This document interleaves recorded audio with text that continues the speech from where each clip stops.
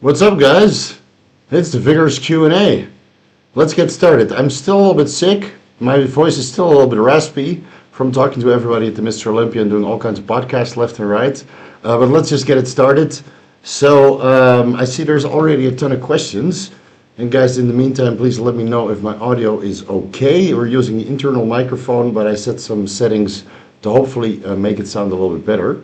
So please keep those questions and updates going.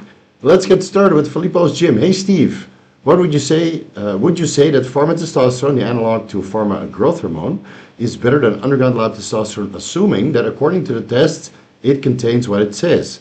Yes, because with those tests, you can't really see the carrier oil. Now, with underground labs nowadays, they kind of brew in MCT oil, which is fine if you do daily microadministrations subcutaneously, because MCT oil disperses quite rapidly, and if you only do 1 or 2 or 3 administrations per week, it might mean that it leaves the depot too fast, the injection depot, right, where you put the injections, too fast, to the point you get peaks and valleys more than you expected.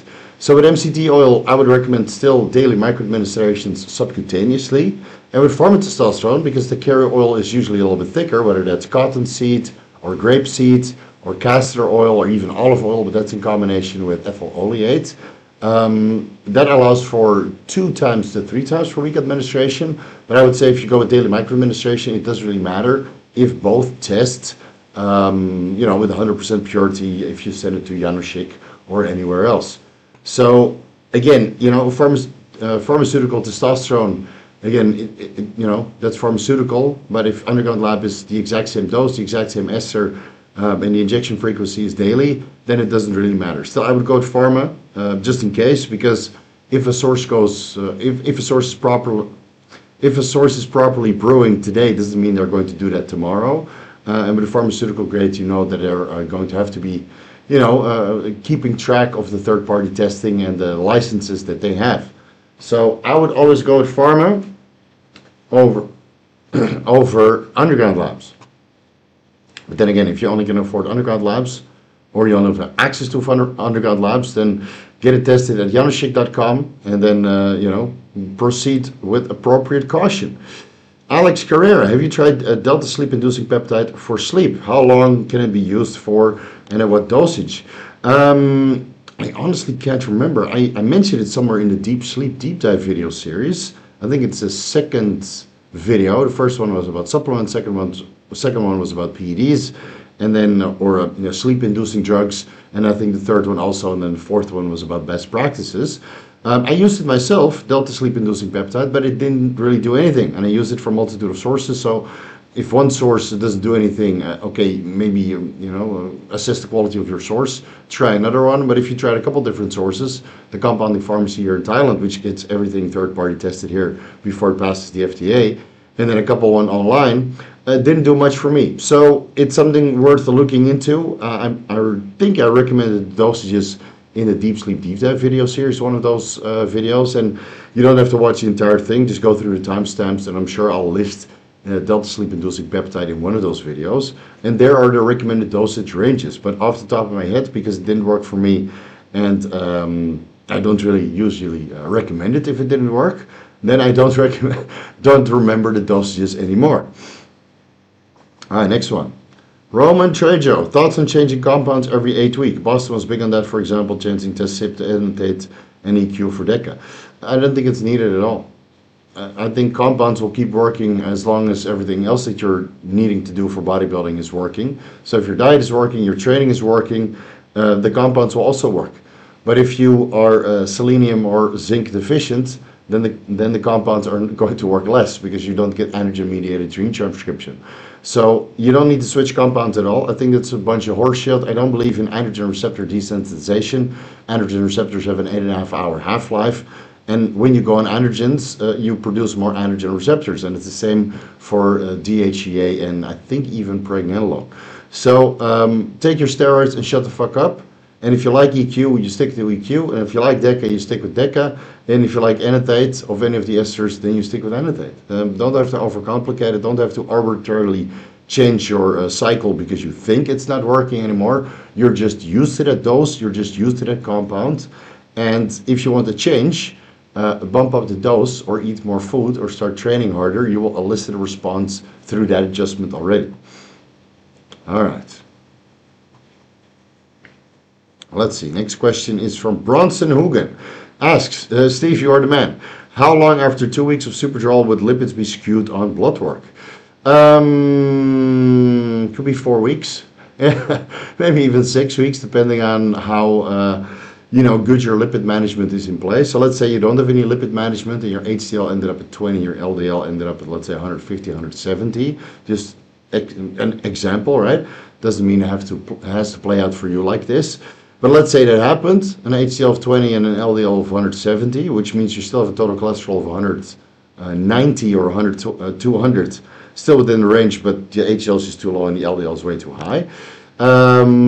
Since Superdrol takes about 2 weeks, 3 weeks to metabolize, and then you need some adequate time without these metabolites in your system, and even the Superdrol metabolites might stay in your system a little bit longer than 2 or 3 weeks. I would say 4 weeks to 6 weeks. So you have a couple weeks that Superdrol is clearing from your system. Lipids will be horrible during this time, but maybe slowly improve because the serum concentrations of Superdrol are significantly less and less and less over time. And then, of course, when everything is cleared from your system, then you need some time to build the HDL back up and the LDL back down. And I think you can, improve your lipids within a period of, let's say, 4 weeks if you have lipid management in place. So that's the fish oil, the citrus bergamot, the berberine, the ezetimibe, or maybe a statin, right? Healthy eating, blah, blah, blah, blah, blah, et cetera, et cetera, et cetera. So if you've got everything in place, you might speed that up. Usually, post-contest, we give about a month before we do blood work to see where you're at. And in that case, after the testosterone and the trembolone and the masterone and the Superdrol and the anadrol and whatever else you were running for that contest or getting in shape, right? Your ultimate hardening stack, once it's all metabolized, I would say at the 4-week mark, your blood work starts to look good again. But it might need 6 weeks, maybe even 8 weeks post-content or after a hefty cycle of Superdrol before you actually look healthy. And that means that the clock starts ticking then. So just because you're healthy on the blood work doesn't mean you were healthy for the last 4 weeks. You were healthy on the day of the blood work. And if you want to stay healthy, you need to stay healthy for another 3 months before you can start ramping up the dose and go into a blast again with incremental dosages and harsher compounds towards the end. So, good luck. Put all the practices in place that are known to improve blood work parameters. Another one from Roman Trejo. What orals in the off-season make a difference in a physique if digestion is no issue when taking orals? All of them. All of them, besides Proviron maybe. All of the orals are going to make a difference because you add more anergenic and anabolic load on top of whatever you're taking. So whether you go with Superdrol, Halotestin, Winstrol, Anadrol, Anavar, Turinabol, Dianabol, check drops, they're going to make a difference. So use what you prefer, use what gives you the best results, use what gives you the least side effects, and that's usually very individual. So if you don't know which one to take, start with Turinabol, then use Anavar, and then use maybe oxymethyl Anadrol later on. Right, that's the normal rate of progression. And then later on, you can try the Halotestin or the Winstrol or the Superdrol, right, which all come with their unique side effects and more complicated health management strategies. All right, let's continue. Vicarian SK. Hey Steve, when people say you get cancer markers checked, what exact blood work markers are we talking about? Well, Vicarian, if you go to my website, vigoroussteve.com, and you check out one of the articles, let me load it in the meantime, and then update the chat or the YouTube description section. Second article from the top, medical screening required before your first cycle. Then you let that load, it just takes a little while. WordPress isn't the fastest. Then you go down in the table of content 3, cancer marker screening. Let me post that here in the YouTube description section because nobody has time to do this amount of clicking on my website themselves. So let me edit that. Boom. Oh, I made a boo-boo. 1 second. All right, it's saved. So if you refresh this chat, if you refresh this live stream, you see the exact markers. So let me go over that. Alpha fetoprotein, cancer antigen 15-3, 19-9, and 125. Carcinoembryonic antigen, ferritin. Beta human chorionic gonadotropin, human growth hormone, but beta HCG and HGH are not necessary if you're using either HCG or HGH, obviously. Neuron-specific anulase, free prostate-specific antigen, prostatic-specific acid phosphate protein, and then prostate-specific antigen. So you have free PSA, PSA, and PSAP/ACPP. Get these checked. I have a link of which of these cancer markers are related to particular organs. So obviously, if you don't have a uterus or vagina, you don't have to check the markers that are related to your endometrium or your ovaries, right? Or your uterus. But some of these markers are still overlapping with some of the organs that both men and females have. So it might be best just to check all of them and, take it from there. DLO. Getting a back fusion. What stack should I take for recovery? I have videos about this also. Let me see. What is the video name of that? I think it's the peptide protocol for healing. And I have a very extensive peptide protocol in there. That's how to reset your gut microbiome. Surgery. No, healing. I have too many videos. Man, collagen, maybe. Collagen synthesis in 5 steps. Jeez, which one is tendons of steel? Comprehensive tendon and muscle building process video. Oh man, me with hair. It's 31 minutes. I'll link it at the bottom. It's saved. And let's see what I say in the timestamps. I should remember the dosages. Okay, so the timestamps are: I mentioned hormone replacement therapy, HCG, HMG, FSH, DHEA, and pregnenolone. Oxandrolone, let's say 5 to 20 milligrams per day. Growth hormone or a growth hormone secretagogue. So I would do 2 to 4 IUs growth hormone or a potent growth hormone secretagogue, or even in combination. Again, we're trying to heal your surgery. Thymosin beta-4 or TB500, pendecapeptide or the body protection compound 157, GHK copper topically or palmitate GHK copper to permeate into the skin where you had surgery. And then I have an entire healing protocol overview on this video as well. So I just linked it down below. Give that one a watch, and then decide for yourself which of these peptides and steroids and overall, growth promoters are beneficial for your surgery. Now, on top of that, I would recommend, since you're probably going to have something around your spine or some screws being put in place, I would make sure that you eat calcium-rich foods, not calcium supplements, but calcium-rich foods. That'll be oatmeal, casein protein, yogurts, right? Those are all high in calcium. And then you make sure that you have vitamin K morning and evening. Jaro formulas are a very good formula of, 500 micrograms vitamin K1, 1800 micrograms vitamin K2 MK4, and 180 micrograms vitamin K2 MK7. Right, that in combination with 2000 IUs vitamin D3 twice per day, and then feel free to supplement with another 3000 IUs vitamin D3 morning and evening to help shuttle all the calcium, the magnesium, and the phosphorus into bones so they can heal properly. Then with all these collagen synthesizing peptides and steroids in the picture, right, the TB500, the BBC157, the GHK or palmitate copper, and the growth hormone, and then the Anavar and the hormone replacement therapy protocol in place, you should be recovering very, very fast. But of course, you have to get the surgery done first, and then maybe run it past the doctor to see when you can start using these peptides, because I don't know the severity of the surgery that is going to take place. Let me see if we missed any members. All right, here we are. Zubs. What's a good immune system protocol? Starting to feel a little sick due to overtraining and would like to prevent getting sick.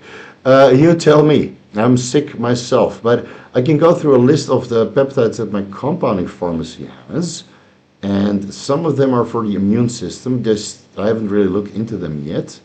Let's see, where is it? So the ones that they carry. Why am I open? Oh, that's not. This is something else. Okay. This laptop. Okay, so thymosin beta 1 is used for immunity. And man, this viewer sucks. Thymosin beta 1, or sorry, thymosin alpha 1 is used for immunity. And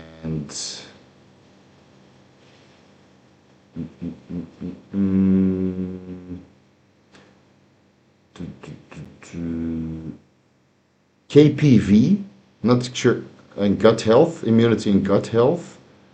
That's about it. I think there was another peptide that is used for immunity.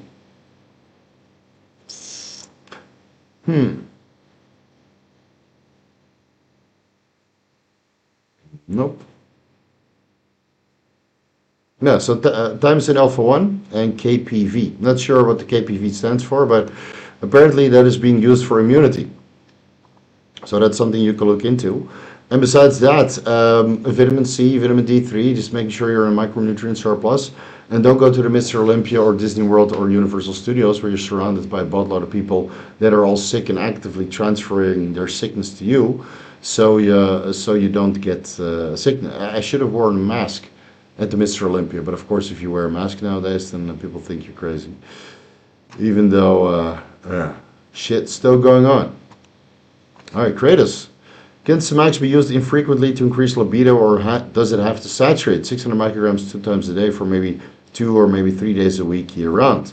I would notice an immediate effect from the first or maybe second administration of Semax already to heighten my libido. Keep in mind that my neurosteroid and overall sexual hormone balance is optimal, perfect, I would say, proven with frequent blood work.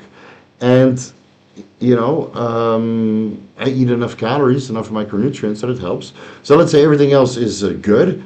I think you can get results within the first day of using Semax. And if you combine it with oxytocin, you might get that within a single administration of oxytocin and Semax as well. But if everything is not perfect and you're really in a hole, maybe you need a couple days on Semax, right? So maybe keep a little bit of a libido log for yourself. You start the Semax and then see how long it takes before your boners are raging. And you need to put it somewhere to, get them down again. Yeah, so maybe one day, maybe a week. I don't know, depends on the individual. Some people never get a response from Semax because everything else is so horrible. So again, that's why I have those libido videos. They're the total, the full Monty basically. Everything you need to look into. So you can optimize your libido from a multitude of angles. But if everything is good, I would say same day if you combine it with oxytocin. All right. Serpent 5111. DHT is 142 nanograms per deciliter on 300 milligrams testosterone enanthate. How can I lower my DHT without finasteride? Getting bad acne, have tried tretinoin and a couple of doxycycline cycles. Hygiene is good. Okay. Well, I don't think DHT is the sole cause of having terrible acne. Could be your injection frequency. Could be the product that you're using. I mean, 300 milligrams per 1 milliliter testosterone, assuming that's what you're taking. That's underground lab, and we don't know the inflammatory carrier oil of the underground lab that you're using. So switch to pharmaceutical grade with 250 milligrams per 1 milliliter testosterone enanthate in castor oil or grapeseed oil or sesame oil. And all this inflammation that you now potentially have that could exacerbate your acne will now go away. And now the acne that is bad will get less bad. It might actually completely go away, or you have a couple pimples here and there, which isn't the end of the world. Now, tretinoin cream should work, right? Or otherwise you go with isotretinoin, the Accutane. That's pretty brutal on the skin, trust me, I've used it in the past. A cycle of doxycycline after 2 weeks on 100 milligrams morning and evening, so that's 14 days on 200 milligrams doxy per day. That should fix all the bacteria that could exacerbate the acne. If hygiene is if hygiene is good, the acne shouldn't get any worse from bacteria. but it could still get worse from inflammation. So maybe switch the brand that you're using, switch the injection frequency, go with daily microadministrations, because in hormonal fluctuation, this acne can get worse. And of course, hormonal fluctuation isn't just DHT, it's also testosterone and estrogen. So if you're going with 300 milligrams of test per week, switching to pharmaceutical grade, 300 divided by 7, why doesn't this work? Numlock, where are you? There you go, 300 divided by 7. God. 43 milligrams per day. And let's see, 1 divided by 250 times 43 means you have to inject about 0.17 milliliters daily if you switch. Is that true? 250 divided by 43. Damn calculator. 1 divided by 250 times 43. Yeah, 0.17 milliliters. So 17 lines on the insulin syringe. Daily sub-Q, switch the brand to pharmaceutical grade, and it's very likely that most of your acne will disappear. Otherwise, you know, maybe lowering your DHT will help. You can use a saw palmetto or Bigium, or there was some mushroom extract. I mean, I just released a video of the WADA approved doping stack and how to raise your testosterone levels with over-the-counter supplements. Those two contain a laundry list of 5-alpha reductase inhibitors, so give one of those a watch. I'm sure the timestamps will lead you to the correct time of that video where the 5-alpha reductase enzyme inhibitors are discussed. Look into some of those and then bring your DHT levels down after and only after you've gone to daily microadministrations and switched to a pharmaceutical brand, which is surely going to improve your acne quite significantly. Yeah. All right, next one. Probably Karen. Do you know anyone who's trinity of meldonium, bimetyl, and hypoxin? Not many in the fitness industry, to be honest. I mean, I had a couple consultations with people who do CrossFit or some sort of Olympic sports, right? Like running or discus throwing or that kind of stuff, right? Those guys usually are more on top of the endurance drugs. So, but anyone in the fitness industry, I mean, I can't really mention anybody that I did consultations with, right? So there might be one or two that you're following right now if you follow people in the fitness industry, but it's not much. I would recommend everybody to experiment with them at one point or another after watching those endurance drugs videos, and then see if they make a substantial difference. I mean, a box of meldonium, a box of bimetyl, a box of hypoxin, or a box of amoxapine, cheaper than GH. And if you follow the instructions as I mentioned in the videos, I'm sure you will get some good results. Chase Irons, how was your flight home? I slept most of the way, luckily. But I was sitting on this left shoulder, and I think I sloped in the economy chair. I always get economy, guys. I don't fly business this far. It would be so much extra money. It's not worth it. So I fly economy, but my wife did treat us to the emergency exit aisle where you have a lot of leg space. And because of that, I probably sloped and sank down in my chair as I was sleeping. So I was leaning on this elbow, and then I woke up. I couldn't raise it. I thought I tore my rotator cuff. Now it's fine after a day of sleeping in a normal bed and maybe some ibuprofen because it was really bad. I thought I tore my rotator cuff, dude. That's how bad it was. So the entire remainder of the trip, getting the bags out of the conveyor belt when you arrive, the luggage, and getting my little trolley out and just going to the bathroom was all with the right hand because the left arm was completely non-functional. That's how numb and painful and fucked up it was. So anyway, I'm happy to report that today it's a-okay. I can do this. I can go behind my back. This still hurts a little bit, but everything else was fine. But I slept most of the way, yeah. I had no days off in the United States besides that one day after Swiss. And that was it. Yeah, Sunday after Swiss Symposium, I had a day off. And then, of course, I met Chase the day after, right? And then I flew to meet my wife in Las Vegas. No days off because I didn't see her for, 11 or 12 days at that point, 2 weeks almost. And then we went to Vegas, then we went to the Mr. Olympia, then we went straight to Universal Studios and Disney World. Then we went straight to Sacramento to have a podcast. So that was a long flight. It was about 8 hours, so you can consider that a day off, even though you're traveling and it kind of sucks. And then I had the power project with Mark Bell, and then the next day, or the same day, I flew to LA, and then I had the next day the Transparent podcast with Nel Naiga, and I went to Zoo Culture also that day, which charges $60 for a day pass.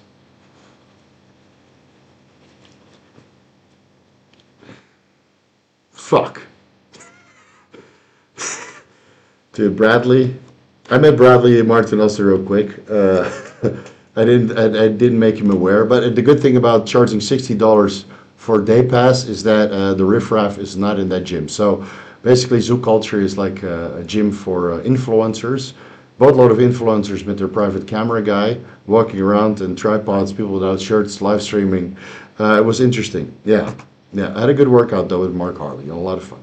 So anyway, the flight home was okay. I slept most of the way. And then when I came home, within 10 minutes, my cats were all over me again. So people who say that after a month of home, your cats won't recognize you, full of shit. Just treat them better. They were very, very happy to see me, and they all slept in my bed as soon as we went to bed around 4 a.m. in the morning. All right, next one. Holy shit, look at that face. Oh, Ermadensk. Okay. Hey, Steve, can we get a short rundown on injectable ephedrine pre-workout dosage, duration, etc.? So allegedly, I've tried injectable ephedrine when I was not in Thailand, because ephedrine in Thailand is a bannable offense, basically, because if you do a drug test, a 5-panel, a conventional one, you will test negative or positive. You fail the drug test basically with a positive test of amphetamines, which ephedrine is closely related to. So once in Thailand, no ephedrine, whether that's oral or injectable, no Adderall, whether that's fast-acting, intermediate acting, or long-acting, and definitely no Yaba, which is a street drug that only the motorcycle taxis and the taxi drivers and some of the bar girls are using. So back in the day, when I was legally able to use injectable ephedrine in Holland, maybe that's not legal, but close legal enough, I would inject 20 milligrams sub-Q, about 30 minutes pre-workouts after, let's say, 6% body fat, or when I was abroad in another country for the World Championships, I would administer maybe 10 milligrams a couple times per day just to keep me going, because I had no sleep, because I had 17 clients every time I had a World Championships. So you're not allowed to sleep because you have to dial everybody in person and do fucking Protan. Yes, I used to be one of those coaches that did everything, including the shopping, because all these guys would just have to relax and make weights and then show up peaked. This is one of the reasons why most of my guys placed top 5 in all the weight classes and beat the drug test at the same time. Coach was on drugs, but athletes were not. So anyway, 20 milligrams, that might be 1 milliliter or half a milliliter, depending on the injectable ephedrine formulation that you're using. Sub-Q, I would not do that intramuscularly. That would probably cause too much vasoconstriction and metabolize too fast. And I would only use that either as a pick-me-up when you're 6% body fat or lower, and you can't really function anymore. Yeah, not even for strength workout. It's mostly in a pick-me-up, honestly. Yeah, I wouldn't consider it a fat burner. I tried to inject it, spine injections, injectable ephedrine in the lower back. Didn't do anything for me when I was dieting. I think yohimbine or revulsine are far more beneficial. And yes, I did not combine ephedrine with revulsine or yohimbine. I ran that solo. If you were to inject anything for spot reduction, it's either glucagon or Helios, which is clenbuterol and yohimbine or revulsine in the same injectable formula. So basically, it's injectable cocaine. That's how you have to look at it. You're very cognitive, very alert, and very productive for, let's say, 4 to 5 hours after the injection, and then you crash fucking hard. Yeah, to the point to literally from 10 minutes feeling all energetic and shit to literally being narcoleptic, falling over, and barely being able to drive. So be careful. Yeah, be very, very careful. It did raise my liver enzymes quite a bit, and I'm not sure. Because, of course, ephedrine is a stimulant, right? I mean, it will work on your central nervous system, allowing you to train a lot harder and more sets to failure. I'm not sure if it came from that or from the actual injectable ephedrine formula, which usually came from Korea, which apparently it is in South Korea. Injectable ephedrine is pharmaceutical grade. You can just buy it over the counter, apparently. Yeah, so my liver enzymes went up quite a bit. So let's say 30% higher than before, because I do my blood work every single month, right? How everybody should it. Iron Grid, what's up? Should I source liraglutide Victoza from a local dealer? I live in Denmark, so it's real shit. Okay, so you get it locally, right? Or should I order tirzepatide from the chemical company which shall not be named? Considering experimenting with appetite suppressants just to see. I also have access to pharma semaglutide from Novo Nordics because Denmark, you motherfuckers. Well, when in doubt, go with pharmaceutical grade, because I don't know the quality of Swiss chems. I've heard mixed reports. So, you know, if you have access to pharmaceutical grade, just go with that.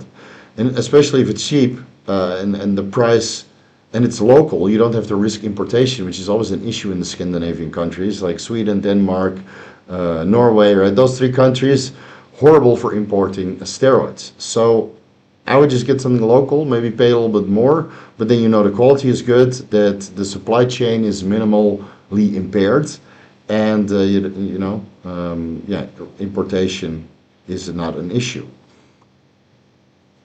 Also curious about dosing protocols for these appetite suppressants. Okay, so for liraglutide, Victoza, I would start with 0.6 milligrams per day, subcutaneously in the morning, Monday to Saturday, and then Sunday, if you have your cheat meal on Sunday, you take a day off, so you can actually eat.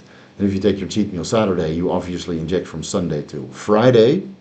And with semaglutide, I would do, let's say, 0.25 to 0.5 milligrams sub-Q 3 times a week, Monday, Wednesday, Friday, and then more if you need more appetite suppressing. Now with semaglutide, it might take a week before the appetite suppressing effect builds up, and with liraglutide, you should have that the next day. Yeah, even though it's a much shorter active life, it will still take a day or two, maybe even before you get proper appetite suppression. So if it doesn't really work on the first day, be patient, don't overdo it, because otherwise you'll be vomiting for the smallest meals. Let's see.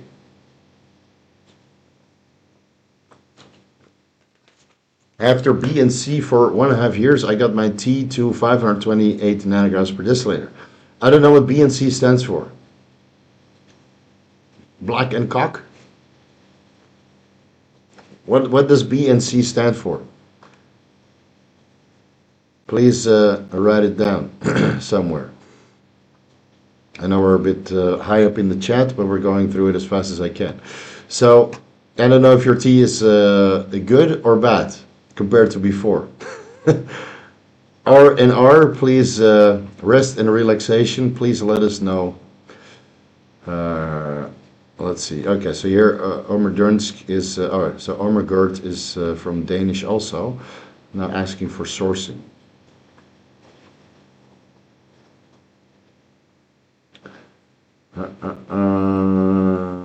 Okay, I guess people are already answering R and R. What the hell is B and C?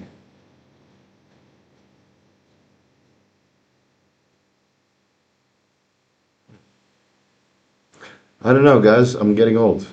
Also, welcome back home, Steve. Yeah, thank you. It's been one hell of a month. I'll tell you that. I'll make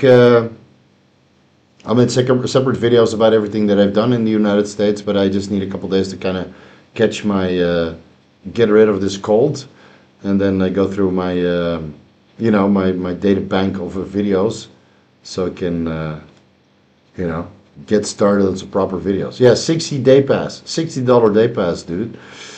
No riffraff. All right, let's scroll down a little bit. Injectable ephedrine is very nice. Yeah, you've also had experience with that, right? Are you a Jedi? Almost. Yeah, almost. Although my I tilt somewhere between the light and the dark side. If I had a lightsaber, it would obviously be purple. So I went to Disney World, and I honestly thought about buying the Obi-Wan Kenobi thing, which is the same color, right? Until I saw the price tag. It was $150. I spend more than enough money at Disney World, thank you very much. So I'm not going to spend $150 on a Jedi robe from Disney World. But you know, if those super chats are enough, I might buy one off AliExpress, which is going to be significantly cheaper and just as shitty quality. Oh, Blasting Cruise. I should have known that. All right. Oh my God. That's how sick I am. I don't even know Blasting Cruise. Okay. After blasting and cruising for 1.5 years, I got my total testosterone levels to 528 nanograms per deciliter. Let's go through the chats. He was off for 16 weeks. 7 weeks after my last dose of Nolvadex, which I used for 10 days. Okay, so your PCT was shit. You need Clomid to actually recover your HPTA. So you might want to do another 4 weeks of 50 milligrams of Clomid per week, per week. 50 milligrams Clomid per day before bed, another 4 weeks or so, to see if your LH, FSH, and total testosterone levels cannot be a little bit higher. But 530 nanograms per deciliter isn't the end of the world. I'm 600, 700 with HCG monotherapy, and I consider that to be high at 40 years old, having blasted and cruised for, let's say, 10, 12 years. All right. True, Victoza is like 780 Danish krone under the table, but if I buy from 24-hour re-up or the company which shall not be named, it's well over $300. So what is the Danish krone to US dollars? 780. Oh, that's way cheaper, dude. So so 780 Danish krone is let's say $110. Just go with that. So you can get 3 pence. Now you have to kind of see how many milligrams you get for that 780 Danish krone. That's literally falling off the wagon, obviously. So sounds like you're going to have to go local because it's cheaper. You don't have to risk importation, and you probably get more of an actual dose for a longer period of time. So yeah, that's how I would go with it. Here, Chase actually knows what it stood for. Bitches and klitzes. That's what happens when you're old. You start making dad jokes all the time. Yeah. Are you still taking Increlex? No, I just came back yesterday, and tomorrow we're going to do some blood work to see what my blood work looks like before and after the United States. Because I got a little bit fluffy after the Mr. Olympia. Yeah. Yeah, luckily the face is not so bad, but the lower back, oh baby. So I might go on a little bit of a protocol. Wife's not pregnant yet, unfortunately. So, you know, I'm going to have to, double up on the fertility meds. No, not really. Just going to have to keep trying and see if there's anything on her side that we need to adjust. Because I do feel that, we're doing everything right, but, maybe we need to incorporate a couple other things to, get that get those eggs to nestle in her womb. All right? All right, purple lightsaber. We need to call you Vigorous Windu. Yeah, that would be good. I need I think he had a brown jacket though. Mace Windu. Yeah, brown. So I need. Oh no, that's a light one. Yeah, maybe get a white robe and then use this one, and then get a brown one on top of it, and then really hit the Milano tan. So I can. Yeah. It's because he's black from the waist down, allegedly. Allegedly. Yeah, but you don't move to Asia for that reason. Yeah, you would move to South America if that was true. All right, where are we? Nose is getting bigger. No, it's a little bit inflamed. So, because I've been blowing my nose the whole time. My nose has always been big. I mean, look at this. What the fuck is this? That's my nose. Good to smell you with, dear. Let's see who gets that reference.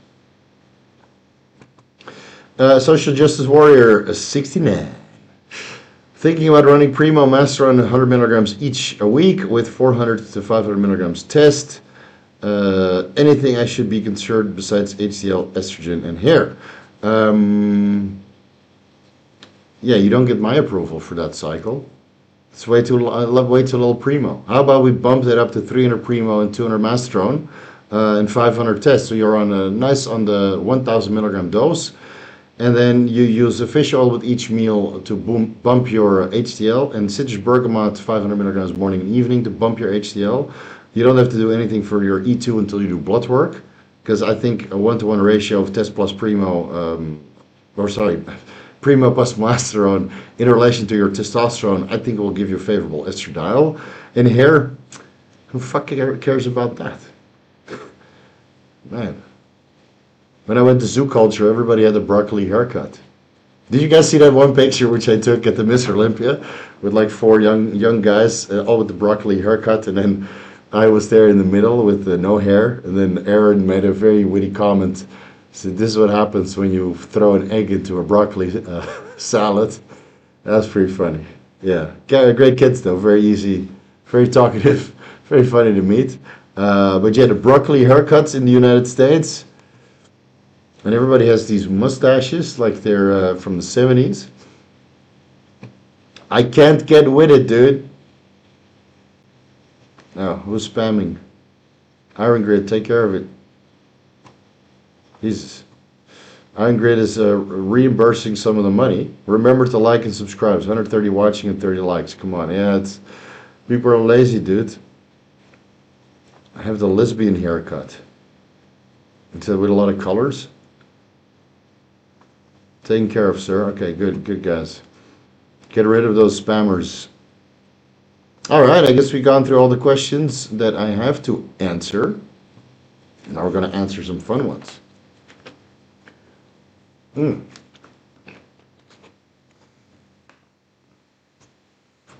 Hello, Ollie, ready. Would I still get muscle density of performance enhancing drugs, or I need growth hormone in the mix? Well, growth hormone is a performance enhancing drugs.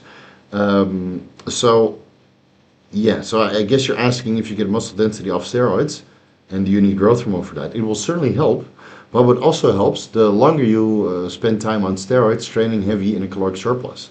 That will give you the best muscle density, and growth hormone will take it to the next level. But I met plenty of guys on a basic steroid cycle who eat a boatload of food, don't take growth hormone, and still have a lot of muscle density and maturity. But they take steroids for maybe 5 to 10 years, blasting and cruising, right? B and CC. Or it's a B, B, and C. That's the correct analogy for it. Yeah, big, black, and cock. Yeah. Or what's it? B and BC. Yeah, B and BC. Big and black cocks. That's the way. So, just keep training and keep kicking ass. And then at one point when you feel the density is not enough after 5 to 10 years of kicking ass in the gym, eating a lot of food, maybe add in the growth hormone. See how much that takes your density and muscle maturity to the next level. All right. Frodo. Bro, hope you're doing well. I hope your finger grew back. Gollum fucking bit it off. At the end. Where in the timeline are we, Frodo?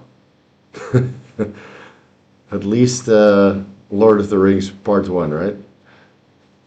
Was Frodo born in The Hobbit? No, right? Anyway.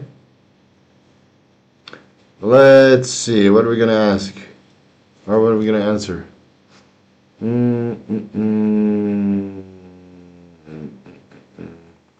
Here we go. Rob Rick, I heard Kurt Haven talk about how growth hormone takes 3 hours to completely absorb subcutaneous. Or do you know the absorption time for growth hormone to be absorbed intramuscular? No. Could be 1 hour, 2 hours, and it really depends on where you inject it. I don't think, I read the entire growth hormone ebook by Kurt, and I don't think he mentioned it anywhere, or that there was a reference to a scientific study where growth hormone subcutaneous, the absorption time is compared to intramuscular administrations versus intravenous administration. So I think the evidence there, the scientific evidence is a little bit lacking in that sense, but I would assume that intramuscular administrations are a little bit faster compared to subcutaneous administrations. And of course, when it takes about 3 hours to be completely absorbed, it still takes some time to be metabolized in the bloodstream, so you see that growth hormone levels are elevated for a couple hours after subcutaneous or intramuscular administrations, and then fall back down to baseline. So I believe that sub-Q, the reported half-life is about 4.5 hours. But if he says that it takes 3 hours to be completely absorbed, then of course the half-life would be shorter, would be 3 hours, because then there's no dose topping off serum concentrations from the injection depot being subcutaneous. So I guess it kind of depends on which source you quote. And it also means that basically it's best just to go with your experience, because everybody's different. Everybody uses different growth hormones, and everybody pins in different areas. And even when you inject subcutaneous, when you're morbidly obese, subcutaneous absorption is going to be a lot slower compared to when you take or inject growth hormone subcutaneously when you're 4 to 6% body fat, when the subcutaneous space is like this compared to, Disney World level. So, bottom of the story, long line of the story is to get it in. All right, if you put BTC on PD, do we get XRP? I haven't checked the XRP chart in a while. Let me see. I think XRP went up a little bit. Let's see, last 6 months. I didn't break previous high of July, so, but it is going up. Yeah, it is up. Who was in Bitcoin on the last run? Yeah, who was in Bitcoin on the last run? One more year, guys. One more year. 1.5 more years. Maybe January 2025. And then I'm going to be done.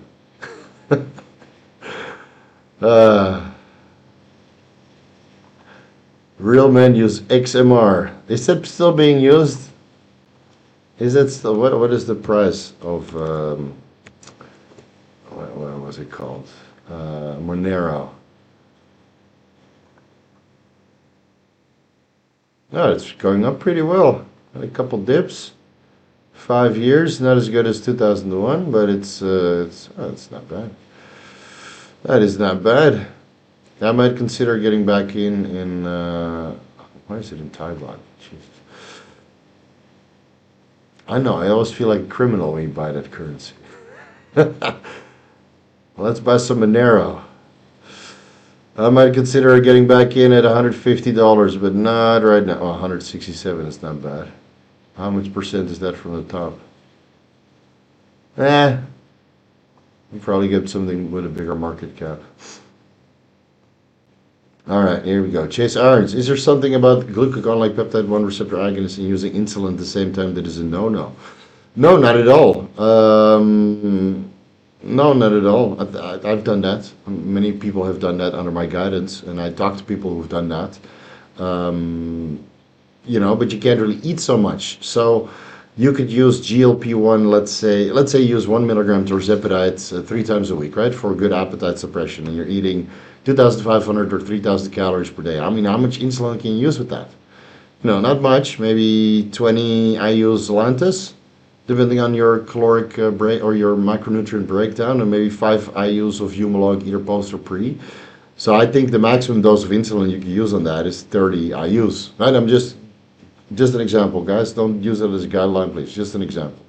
Whereas in the off season, without the GLP-1, eating 5,000 to 6,000 calories per day, you can bump up the Lantus to, 50, 60, 80 maybe. Right? Again, depending on your micro breakdown and how experienced you are. So it kind of depends, man. But I think you can run both. I ran a GLP-1 plus Increlex, and that was pretty good. Yeah, that is good. I'm great. I just might fucking dump my XRP and dump it to ETH once it dips. I lost too much on XRP rather than ETH.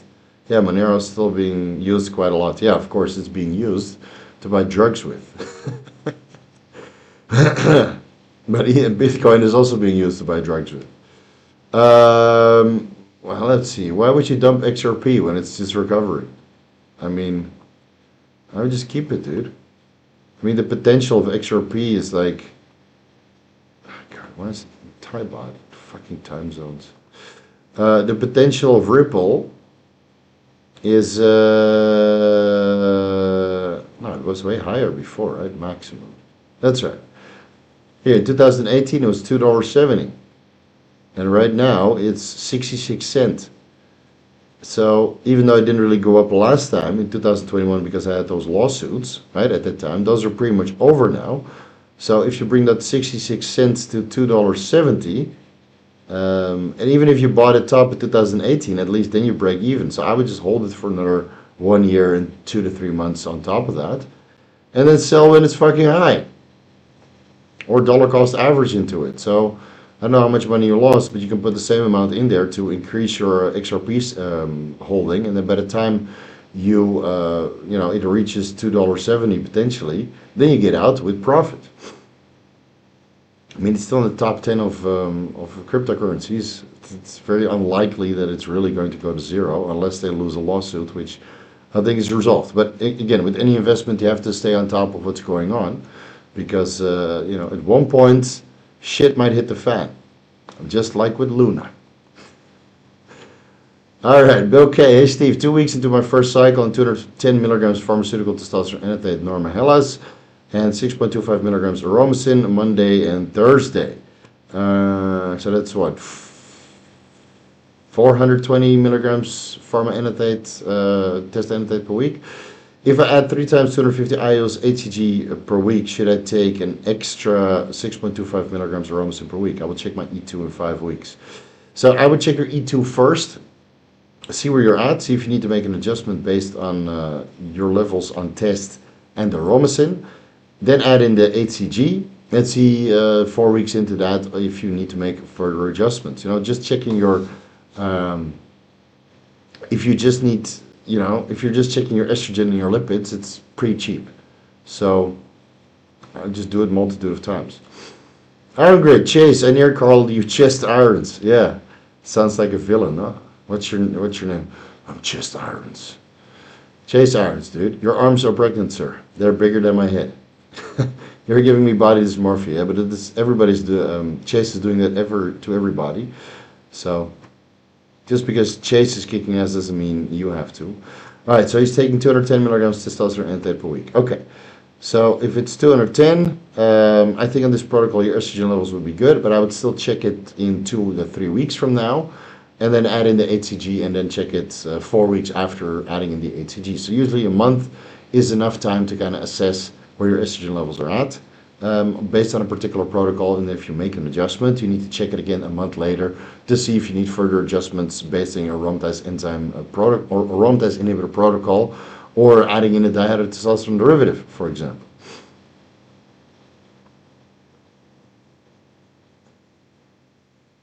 I have quite a bit of ETH already.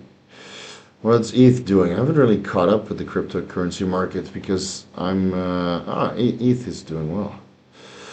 I had a little bit of a retracement. The altcoins are probably going to run now because Bitcoin is kind of topping and ETH is that's a small retracement. Let's see, 1 year. Yeah, that's a tiny retracement. It's almost at the same level of April. Yeah, ETH is moving up nicely. Let's see at the 0.618 Fibonacci level, which will probably hit December, maybe before Christmas. It would be good. I'll get out there, and then we'll wait for lower prices. Yeah, accumulate some more Bitcoin. Yeah, maybe 250K, 125K. Let's see. It's usually, if you look at you have to look at the time span. So it's very likely that 3 months after the Bitcoin halving, it stopped out. Look at the charts and then put like 2 lines. You see, it's like 90 days to 100 days after the Bitcoin halving that it starts mooning, if I remember correctly. So it's a time window, and whatever happens in the time window, you have to pay attention to. There's a couple of retracements, so you can gamble/trade a little bit. When it gets too overbought and too far from the bull market support band at the 20 and 21 moving averages, or based on the 20-week moving average and the exponential moving average. When it gets too far from that and it's oversold, and what is it called? The fear and greed index is really, really high, then it's probably a good time to sell, not your full bag, but maybe a couple coins or half a Bitcoin or however much you have invested. Let's say 10-25% of your total holdings, so you can trade with that a little bit, and then get back when it retraces. And then you do that a couple times until the the 90 days or 100 days are up, and then you sell and you wait for it to retrace 50%, and then you might get back in. There might be a little bit of a pump, but that pump is going to be slower and not as violent than the first pump. Yeah, just like in real life. Second pump is a little bit lackluster, but good enough. Big House, having unilateral gyno flare-ups partially removed with surgery while having 19 picograms per milliliter estradiol, eating clean and doing high activity, taking vitamin B6 thoughts. Could be inflammation or phantom pains. So if you're not really sure if you have gyno flare-up after you've removed it with surgery, do an ultrasound on both areas to see if there's still any gyno tissue forming, because it's very unlikely that you get gyno flare-ups with 19 picograms per milliliter, or they did such a horrible job that some of the gyno tissue was not fully removed, and you might have a little bit of inflammation going on. Now, of course, if you take boldenone, which can convert into esterone, which downstream can convert into estradiol in the tissue and might not even raise serum concentration, so you go from esterone to estriol, esterone to estradiol in the tissue, and then act locally. Serum concentrations might still be low, but you might still get a gyno flare-up if you had gyno in the past. So in this case, Nolvadex, do an ultrasound, see if that's really the case, and otherwise, sue your doctor because they did a poor job. You spend money on that shit, they should remove all of that. Let's see. Next one. Yo, Simbam just announced he's going to be a dad. Really? Fuck, everybody's pregnant besides us. Not cool. Muscle Doc, Paul Burnett. I follow too many people. Search Simbam. I wonder when that baby was produced. Oh yeah, I see it. Okay, cool. Baby bum coming in 2024. Nice work!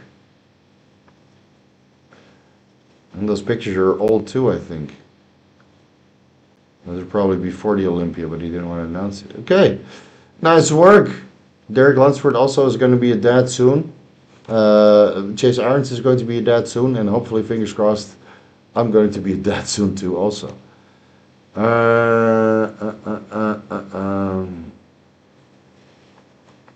If anything, I think it might just be time for him to actually quit now and live a healthy life with his child.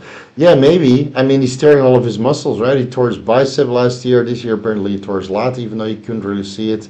I think he tore his hamstring and his quads. Who knows what else he's torn that he's not talking about. So, I mean, he's making enough money from supplement sales. He doesn't need another Olympia. But depending on his blood work and how he's managing that, and if he can show up next year at prejudging like he did last year at finals, then he would just keep winning. So it's not the end of the world. But yeah, when you become a dad, it's not just about you anymore. It's also about your kid and being there for your kid, not dying in the meantime through selfish aspirations. I got in on the FTX Bitcoin price at 15.8K. Good. Be greedy when others are fearful. Exactly. Yeah, that was one of my previous trades. Yeah, but I to be honest, I bought most of it around 17.5, because that was the electricity average of mining Bitcoin, and that's usually where the miners get back in. Because why mine Bitcoin for $17,500 when you can just buy it on the cryptocurrency exchanges? So that's where I got most of my bag, and I did a couple small trades along the way, but yeah, we are patiently waiting for higher prices. At 48, that's 48,000, right? Yeah, there I'll probably exit. Yeah, making some small trades in the meantime. So I sold a little bit the last couple of days. And yeah, let's see what happens. All right. So many questions I've already answered like 100 times.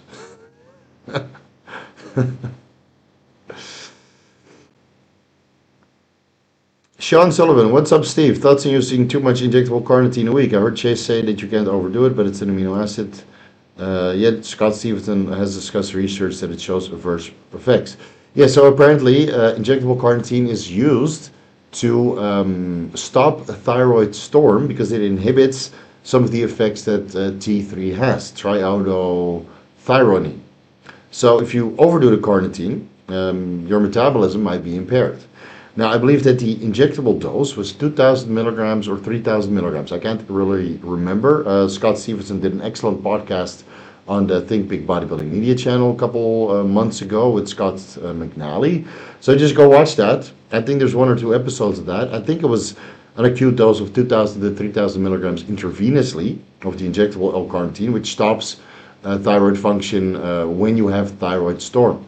And you can't really see any changes in serum concentrations, so your TSH, your total and free T3, your total and free T4, your reverse T3, right, and your thyroid peroxidase markers. Those will all be the same, but the thyroid function will be impaired at the enzymatic reaction site. So I don't think that is the case if you inject 500 milligrams injectable carnitine once or twice per day. I can't say that fat loss was slowed down. If anything, fat loss was sped up with injectable carnitine, and potentially androgen receptor sensitivity is upregulated through that pathway as well, even though the evidence is a little bit thin. So watch those podcasts and make the adjustment for yourself.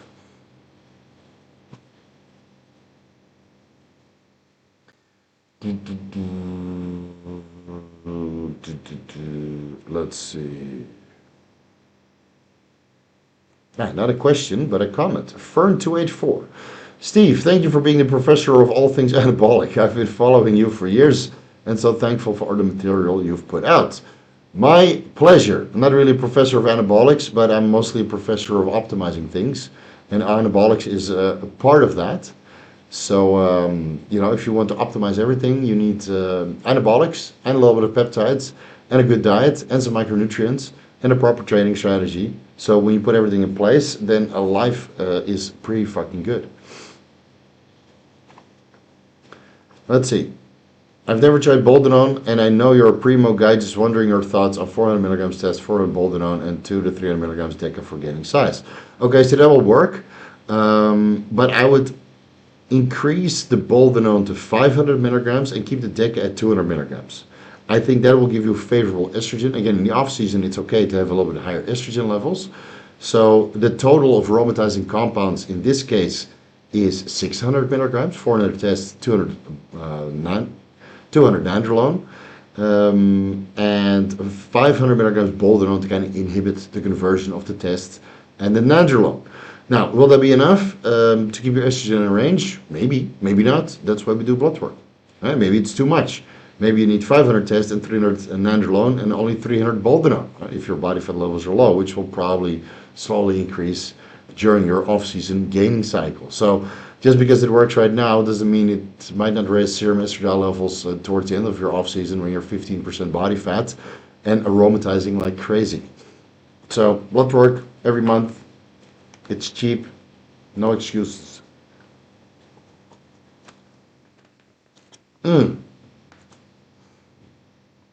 Let's see. Thoughts on the Dutch Android Health Clinic for steroid users. It's a new medical clinic where gear users can do health checkups. Maybe nice for a podcast. You work for them, right? Send me a proposal by Instagram. And I don't do podcasts in Dutch. We're going to talk in English. Because Dutch is it's not a dying language, but there's only 17 million people there. And I don't think, it's worthy of doing a podcast in Dutch when a very small percentage of my audience is actually Dutch. Plus all the non-Dutch speaking people are going to complain. So if they have a good clinic and are willing to do affiliate codes and they speak English, tell them to send me a message on Instagram. I'm always looking to expand. There's several TRT clinics out there right now in Holland, and apparently this is one of them. Android. Sounds, it's probably the worst name of a TRT clinic that I've heard, but if it works, it works. The only one that I know about is Andros, which is in Den Haag in Amsterdam. Yeah, Andros. That's the first one I heard about. And apparently the guys that worked on the Harlem study, one of those doctors, is helping people get on TRT too. So at least they scored some points.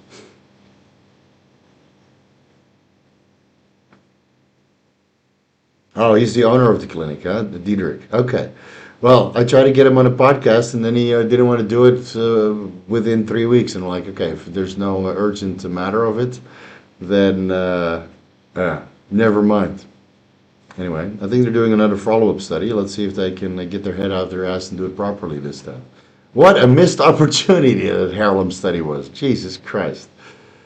And then complaining, what was his name? Peter Bond was complaining that all the steroids were tested and they came back unpure. What about the PCT drugs then, dude? We don't even know if the PCT drugs were legit. Just break it up in sample sizes, give one group a PCT properly, prescribable. I mean, Novadex and Clomid are available as pharmaceuticals in the Netherlands. And then one of them is just no PCT drugs, like cold turkey, and one of them is do whatever the fuck you want in observational study. That would have been the proper way to do it. But Thomas, you asked him. Hey, they reached out over a year ago when I trashed the Harlem study on the BioBros, and he wanted to come on, and I said, yeah, when? He said, yeah, 3 weeks is okay. And in 3 weeks is old news. Nobody gives a shit after 3 weeks. So anyway. Let them, if they still want it, let them contact me. And if they have a discount code, we can work something out. But if there's no financial incentive to make a buck by promoting a steroid clinic, then obviously I'm not interested. And I would need to see how they operate properly, because the only TRT clinic that I actually wanted to work with, or male health optimization clinic, was Merrick Health. They do it properly, and plenty of clinics have reached out in the meantime. And I'm not really up for it. So, and I'm not in the business of reviewing hormone optimization clinics worldwide. So, let's see. Let's scroll up a little bit. Everybody wants to be on the Vigorous Steve YouTube channel now. I have 25 podcasts lined up. How do you like that? 25 podcasts lined up with people who want to be on this channel. So stay tuned. A lot of cool people incoming. Let's scroll up a little bit.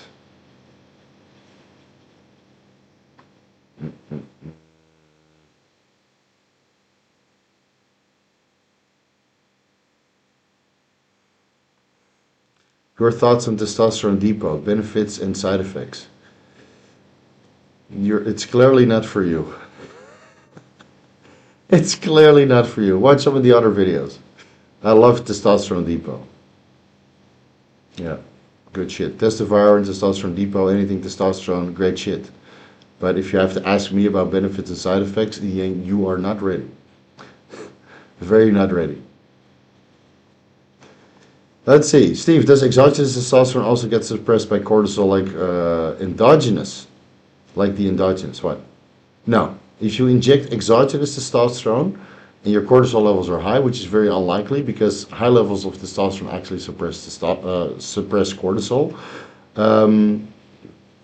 Even if both are high, testosterone is not going to be any lower because you're injecting that from the injection depot. And cortisol, I don't think, speeds up testosterone metabolism. But exogenous testosterone at high concentrations in serum will definitely suppress further cortisol release. That's why high test is best. Do you have a video on just IGF-1? No, but I have an ebook about it, Growth Hormone and IGF-1. It's a very good read, well worth the purchase. But I probably put that in the membership section. We're only 1,000 subscribers away to breaking 100,000 subs here on YouTube. And then we're going to work on the membership section and just keep those podcasts going. Because that is easy content to make while I work on high quality content behind the paywall. Jing Quan. Changxi. Hey Steve, is it possible that somebody responds better to testosterone propionate than testosterone enanthate? Is there any explanation for this? I feel like I'm on prop or enanthate and not that intensive a feeling. Thank you. Okay, so when you break it down, you know, testosterone enanthate, the enanthate ester comprises more of the actual steroid than the formula than testosterone propionate. Now, what was the breakdown? I think I have it somewhere. I have to go into my notes. Is it here? Ah, here. There we go. So, testosterone propionate is 83.7% testosterone and 16.3% propionate. And testosterone enanthate is 72% testosterone and 28% enanthate. So, we'll do a quick calculation. 16.3 divided by 28. No, not minus. Divided by 28. Times 100. So with propionate, you get, well, it's not really a fair comparison, right? Let's say with propionate, you get 11 milligrams or 12 milligrams more testosterone for every. No, that's not true because the concentration is different. All right, never mind. Let me just break it down for everybody. With testosterone propionate, you get more testosterone for the amount of, you know, milligrams of drug that you're injecting. So a lot of people say that they feel more on prop because they get more milligrams and of actual testosterone. So let's say you do 250 milligrams of prop per week versus 250 milligrams of enanthate per week. You get 12, 24, 30 milligrams more testosterone, and with testosterone propionate, the half-life is like 4 to 5 days, and enanthate is like 10, 12, 14 days. So not only do you get more milligrams of testosterone with testosterone propionate, it also works faster. In the long run, serum concentrations will probably be the same if you go with daily microadministrations, again, because it's, you know, not that much difference milligram for milligram wise when you compare the enanthate to the propionate ester. So, you know, if you feel better on prop, go with prop, and if you feel better on enanthate, go with enanthate, and if you feel that enanthate is good enough but it's significantly cheaper and you have to inject less, then just go with enanthate and inject maybe instead of 250 milligrams per week, you go to 275, so you can get the same amount of testosterone compared to testosterone propionate at 250 milligrams per week, right? Because the ester comprises more with the enanthate formula, so you have to inject more to get the same amount of testosterone in your bloodstream. All right, hope that makes sense. Marcus, hey Steve, I've been running a cycle with testosterone, enanthate, primo, masterone, growth hormone. All right, so that's jeez. Oh, flu is fighting back with a vengeance. 750 milligrams testosterone enanthate, 300 milligrams primo, 500 milligrams masterone per week. That's it. That's a legit cycle. 3 IUs of growth hormone per day. Not enough growth hormone, I would say. You are on 750 plus 300 plus 500 divided by 250. I think you need to bump up your growth hormone to 6 IUs per day to get the most synergy. Estrogen is 0.13 nanomoles per liter.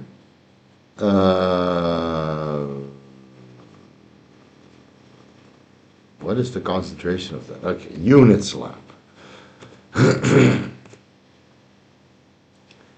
Where is it? Estrogen. Now I have to do all these conversions for you fuckers. Oh, you're writing an N-mole. God damn. What is N-mole to P-mole?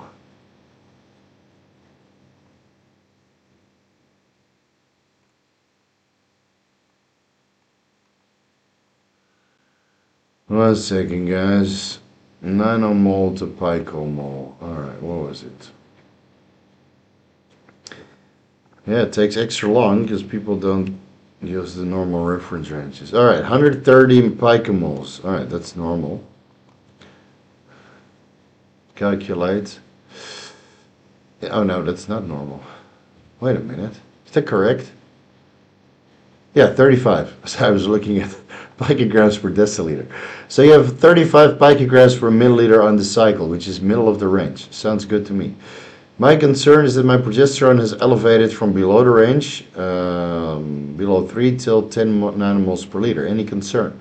I don't think that's possible because you're not taking anything that is elevating progesterone, right? Are you taking HCG? Are you taking pregnenolone? Are you taking progesterone directly? You're not taking any trenbolone or nandrolone, which sometimes detects as progesterone, unless your test, Primo or Mastrone, contains trenbolone or nandrolone.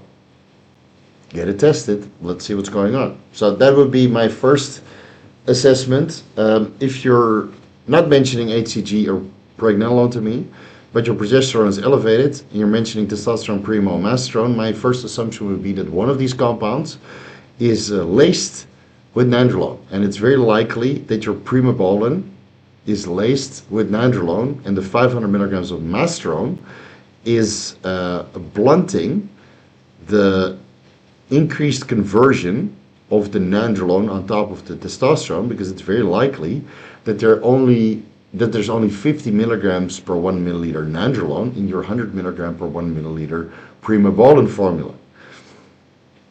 So you're basically on 900 milligrams injectable aromatizing compounds, right? Again, we're speculating here. We're going with the best possible analysis based on 25 years of bodybuilding experience. You're on 750 tests, 150 nandrolone, that's 900 total, and the 500 milligrams of Mastrone, assuming you're on a cutting phase, so your body fat levels are probably lower than average. Your estradiol is nice in the middle of the reference range, and the small amount of nandrolone that you're injecting is detecting as progesterone to a certain extent at 10 nanomoles per liter. Quickest way to get this analyzed is by taking the Primo out and then checking if your progesterone levels went down 4 weeks from now. Yeah. Because something is detecting as progesterone. It's not endogenously produced. You're not supplementing anything to raise it. Are you on HCG and pregnenolone?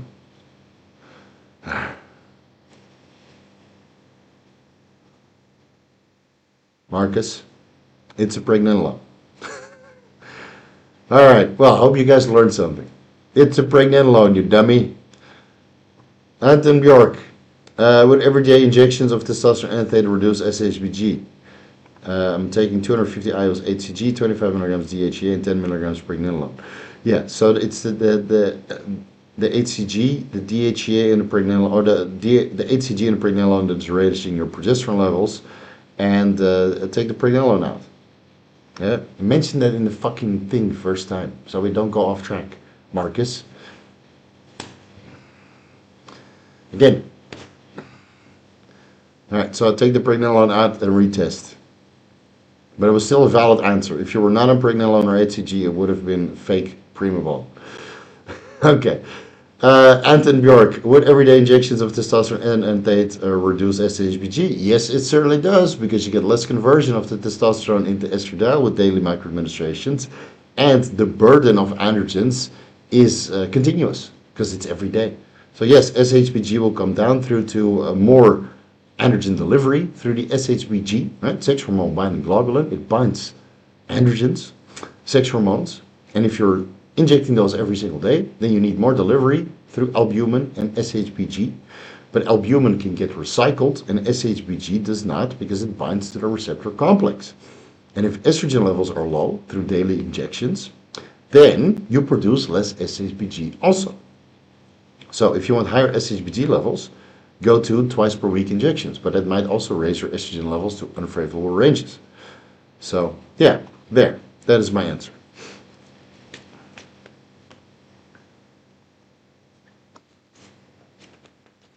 Thoughts on Wesley Vissers being 7th place at the Olympia? I think it's good. He's moving up. It was his best shape ever. He might have looked a little bit better last weekend at the Romania Pro, but I didn't really look at the pictures and compare. I'm happy that he already won. So when I talked with him at the meet and greet, he said he had 2 more shows. So I think he has 1 more show after Romania, because he wanted to qualify for next year so he could start his off season early. So once Wesley is done with his competition season, we will have him on the podcast again. He had a great podcast with Kurt Havens, and I'll get him on the podcast reasonably soon once he's done competing. And he had a couple, bowls of, cereal and those, chocolate drops on there, so you can have a good mood and a lot of energy, and have a nice puffy face post contest. And then we'll talk drugs. No, we'll talk about being in the best shape of his life at the Mr. Olympia. I bought a Golden Era shirt from him because we always got to support each other. So I met him, and I think we talked for about 20 minutes in English because he likes to talk in English also. So we had a good time. Yeah, I think he could have been a little bit higher. Based on the placings at prejudging, I had him anywhere between 8th to 6th. He would have been at least 8th. So it's good that he was 7th. But who was 6th? Let's see. Classic physique score sheets. I can't remember. It's all a blur to me. Wait a minute. Oh, that's Mr. Olympia. Classic physique. Okay. Michael the Bull. He's very dense. He's very dense. Let's see. How did Michael the Bull look? Real quick.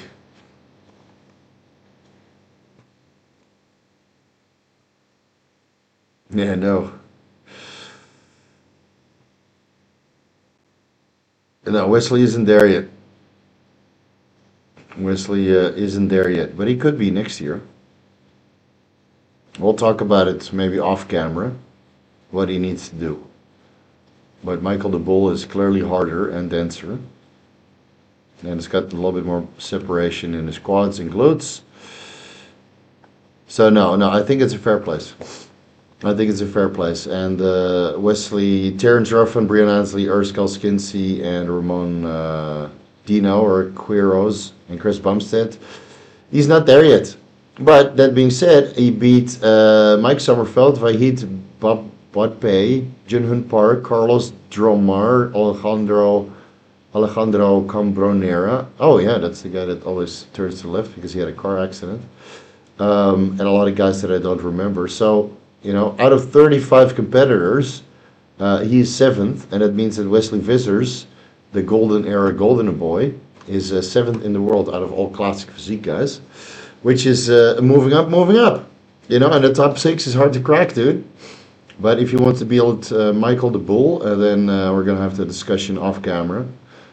Because, yeah, that's a different level. Unfortunately, that's a different level. Let's see. All right, where are we? Let me close these tabs. I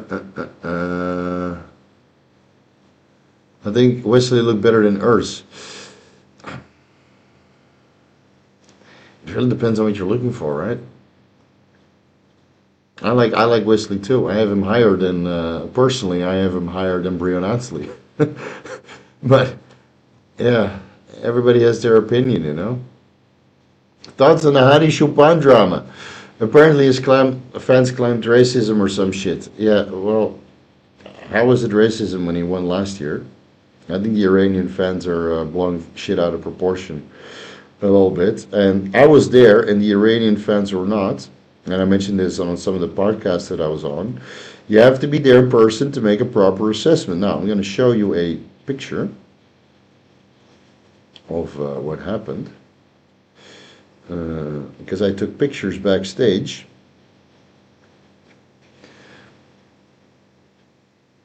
You see that? That is Hadi Chopin congratulating Derek Lunsford. So I don't know what the fuss is all about. The guy congratulated Derek, took a picture, and walked off stage on the second round of pictures because the guy has a hearing impediment.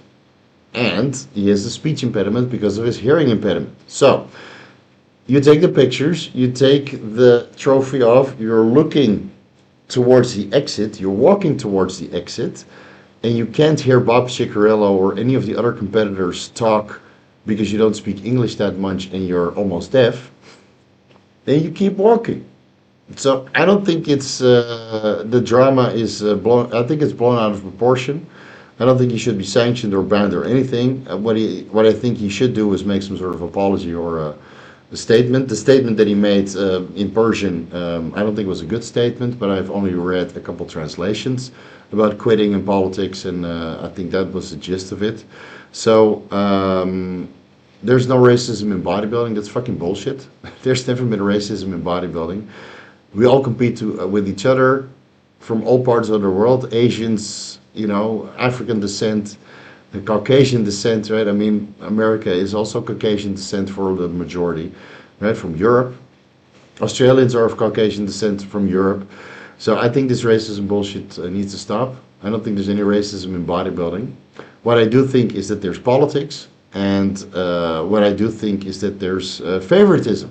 So if you're a Christian and you're active on social media and you're funny and you go around making the rounds being friendly, then that works in your favor. And if you don't speak English and you maybe have a different religion than some of the judging panel or the nationality that you compete in, and you don't do the rounds of networking, and you don't post so much on social media to represent the sport, then that doesn't work in your favor. And then when you're off, right, in the back of the judge's head, that might affect their placing of you. So, and even though everybody says that that is not the case because they're the best judges ever and they only judge what's on stage, we're still dealing with humans, right?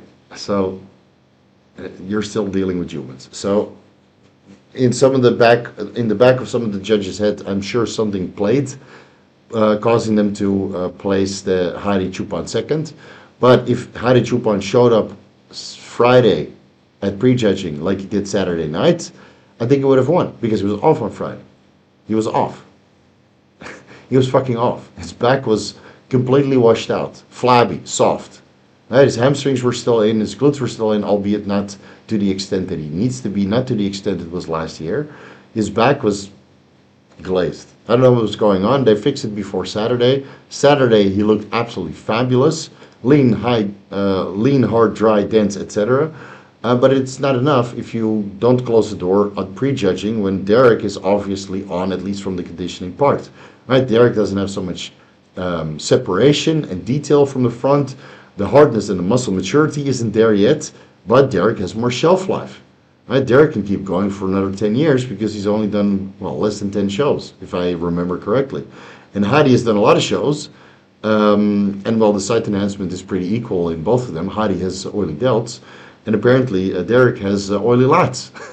So, yeah, which you couldn't see on stage, dude. I have an eye for oily body parts, and I couldn't see it. I was there at the show at Royal 14, off to the right of the stage, and I really looked for lumps and bumps and this and that, the site enhancement, and on Hadi's rear delts you could definitely see it.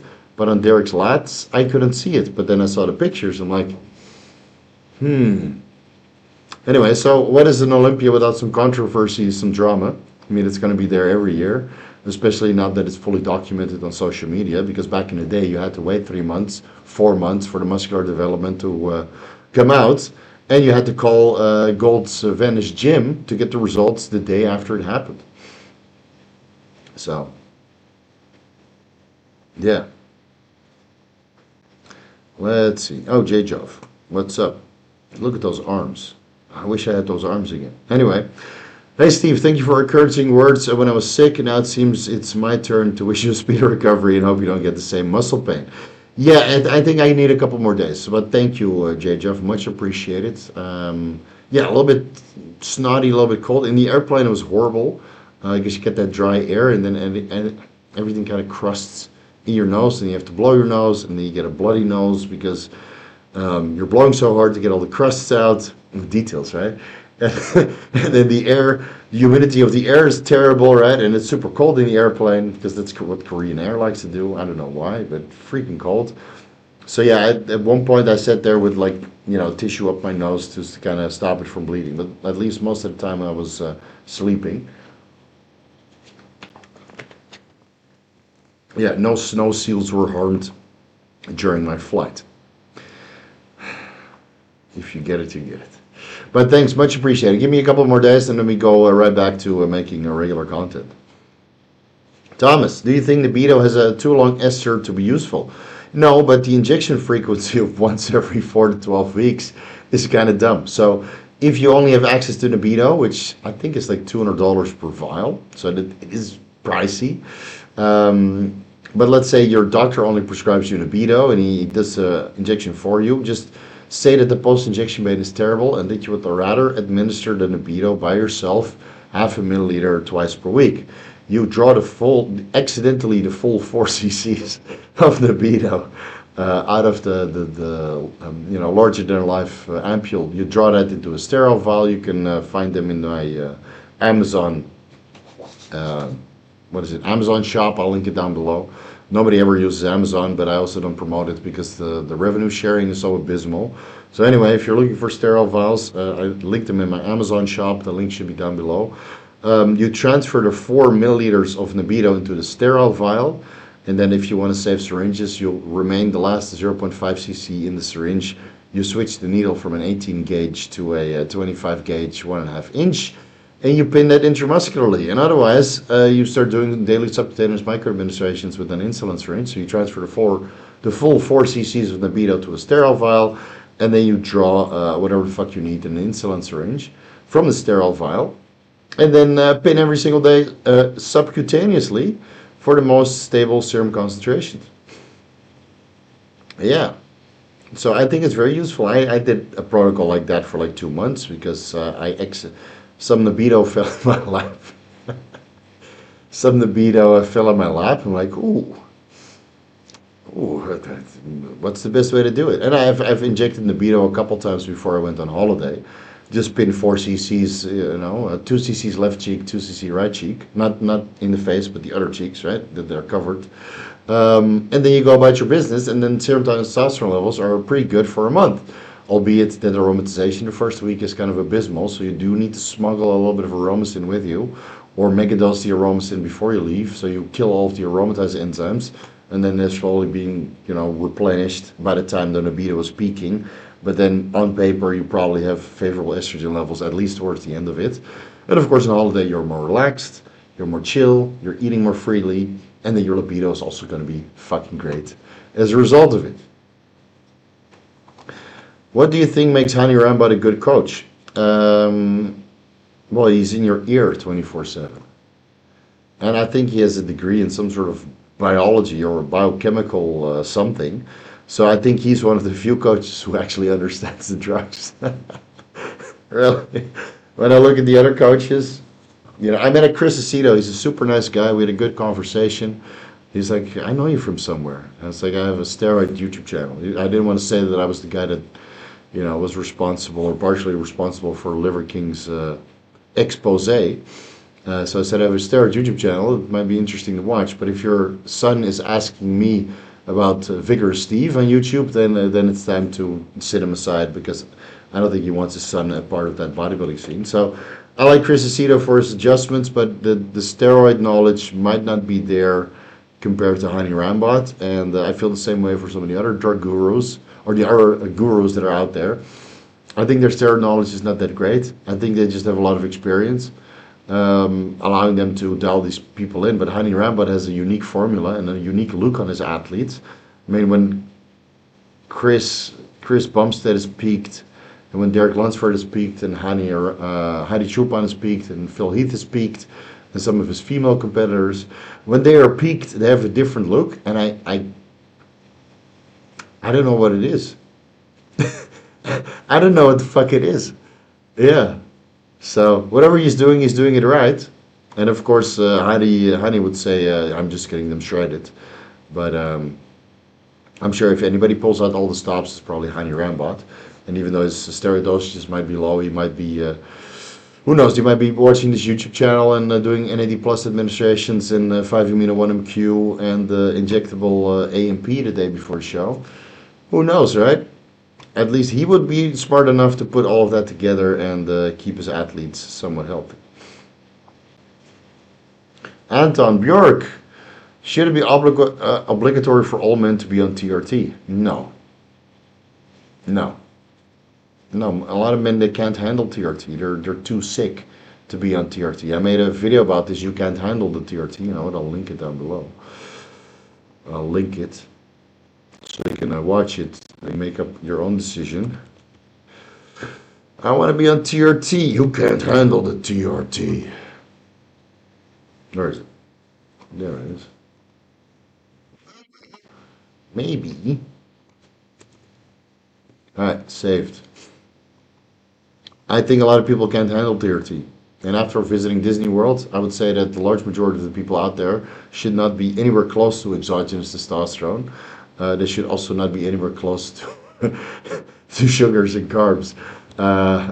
You know, no, man. Plus, a lot of people don't need TRT because they live healthily and they have no aspirations to be a bodybuilder or a high-level entrepreneur. So just let people do what they want to do. And the people who are interested in TRT will eventually find their way to TRT, and then they can find themselves to Merrick Health, or the Vigorous Steve YouTube channel, or the Derek More Plants More Dates YouTube channel, or you know, Chase Irons and Paul Barnett and Dr. Todd Lee and Kurt Havens, and man, who else? Am I missing somebody?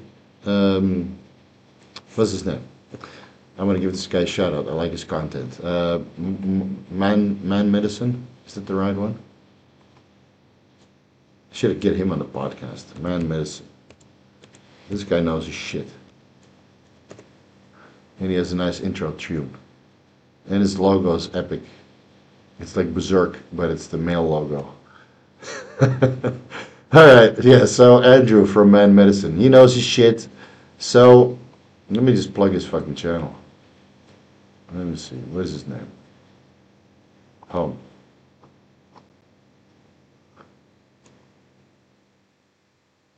Where's his name? Doesn't mention his name. He's in Norway. I don't think that's true. Let's see. Andrew Wing or Wingy MD. Okay, Andrew Wing, I think. Let me plug his channel down below. Where is it? I'm giving so many shout outs. People should be happy. All right, it's there. Give this guy a follow. We'll get him on the podcast soon. He only does deep dives once a week. So if you have a problem with attention span, go fuck yourself. This channel is not for you. All right, where are we? You know what? I think I'm gonna do a quick bathroom break. It's been 1 hour and 30 minutes. So please excuse me while I relieve myself. I gotta make sure that the mic is muted. So give me 2 minutes, guys.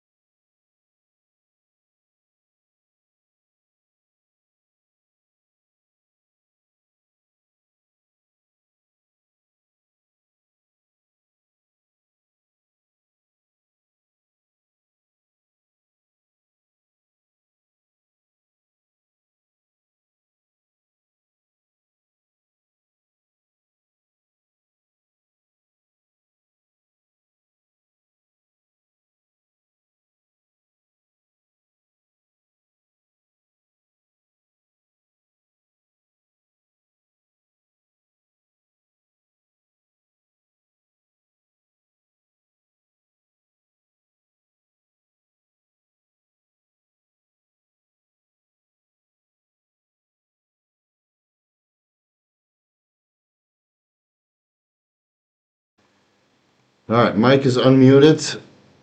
Hopefully you guys didn't hear me. I want to hear the answer to the Milos question, or Milos's question. Is there a Milos, or you want to? There was a Milos question. Okay. Oh yeah, that's right. I forgot about Milos, right? Shit. Do you think Milos is that I have his steroid knowledge? Um, no, I think he does. Yeah, I think Milos does more than the other coaches. Yeah, more than the other coaches. I think Hani, Rambot, and Milos are pretty much on the same page. But I will say that Hani Rambot has a better track record of dialing his athletes in, whereas Milos has a better track record of making these stellar improvements show to show. Um, I feel that Regan Grimes and Samson Dauda could have been a little bit sharper. But then when you look at the Bruce Tabani, what was this, the Iranian? Bruce Tabani. Beirut Tabani, sorry, my bad. I mean, he's shredded dice to the socks, so, man, imagine if he gets his visa. If Bruce Tabani gets his visa. I mean, Iran has so many great bodybuilders, dude. I mean, it's insane. It's insane. If those guys had an easy way to get visas, you'd see like at least 20 people, 5 in Classic, 5 in 212, 5 in the Open, for sure. So many great bodybuilders there, you guys have no idea. I coached a good amount of them when I was still coaching athletes. And yeah. So anyway, Milos is up there. I just forgot him. Let's see if we can get him on a podcast soon. What's your opinion on Milos Sarcev, his strategy and principles? I mean, his principles are very sound. Absolutely. I think sometimes he struggles with the peaking process because he really wants these athletes full. And then, of course, you can't be super full to the point it doesn't jeopardize your conditioning. Because, in my opinion, Regan Grimes and Samson Dauda could have been sharper. But Bruce Tabani is as sharp as they could be. So maybe his protocols work better on Persians slash Arabs compared to Caucasians and black people, right, or African descent. So you never know, right? Maybe just needs to be a little bit heavier on the diuretics. But then again, you lose fullness in that sense. So let's see what he can do with James Hollingshead. Because James Hollingshead can be in great condition and full at the same time. So I think they're 17 weeks out now. But Milos is a mad scientist when it comes to the insulin and the nutrition and keeping your waist small. Because, I mean, all of his guys have tiny waists, but they're full blown as a house. So people say that insulin makes your waist bigger. You just don't know what the fuck you're doing. Buy my insulin ebook or hire Milos Sarcev as a coach. And you'll see that blowing up on insulin with being able to pull a vacuum is very, very possible. My insulin ebook is cheaper than hiring Milos Sarcev as a coach. So maybe start there. Podcast with Milos would be awesome. Yeah, he agreed, but let's see what happens. A lot of people agreed to podcasts, and then you ask them, and then it doesn't happen. So I got 25 guys lined up, so hopefully Milos will be a part of him. It will be my honor to have him on, that's for sure. Yeah. Steve, what's your preferred glucagon-like peptide-1 receptor agonist and why? I like tirzepatide the most now because it has a combination of GLP-1 plus GIP, so it seems that the fat loss is a little bit more pronounced. I did try retatrutide in America at 1 milligram 3 times a week, and I might have accidentally double dipped at certain days because in America I was all over the place and just doing stuff all the time, so I might have injected like 2 days in a row and then skipped 2 days or 3 days in a row.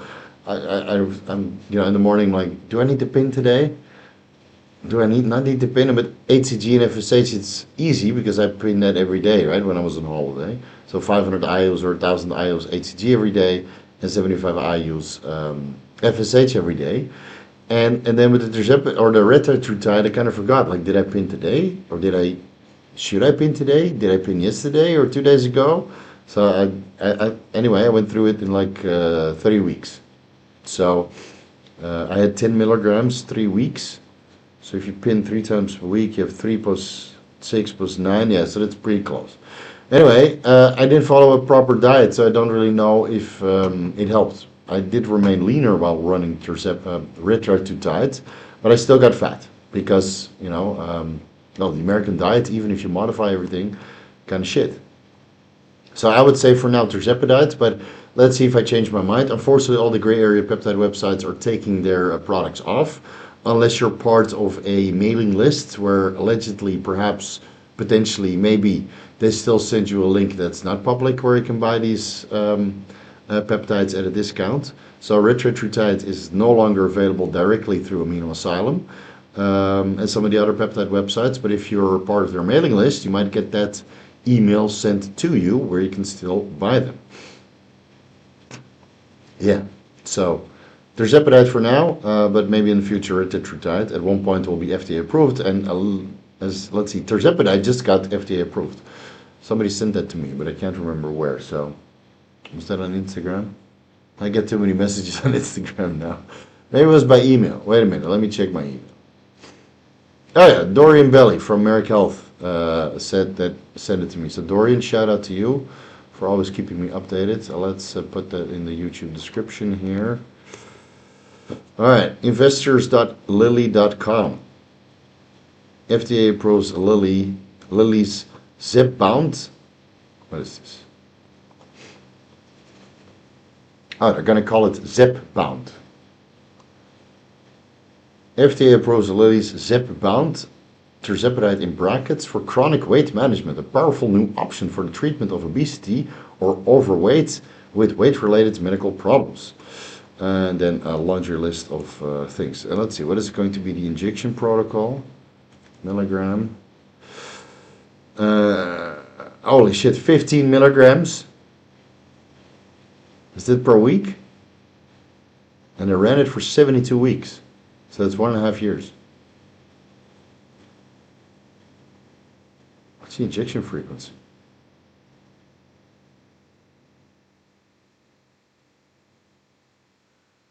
Let's see, at the end of the year they'll have dosages of 2.5, 5, 7.5, 10, 12.5, 15 milligrams per pen, I guess, at a list price of $1,060, which is 20% lower than semaglutide 2.4 injections for weight loss. $550, yeah. Get it on the gray market, guys. These prices are ridiculous, and if you like stocks, now would be a good time to buy some Lilly stock, because I do think that this tirzepatide is going to steal some business away from semaglutide. So Novo Nordisk might top out, and Lilly stock might soar. Where's Lilly stock now? Lilly stock. Oh, it's already going up quite a bit.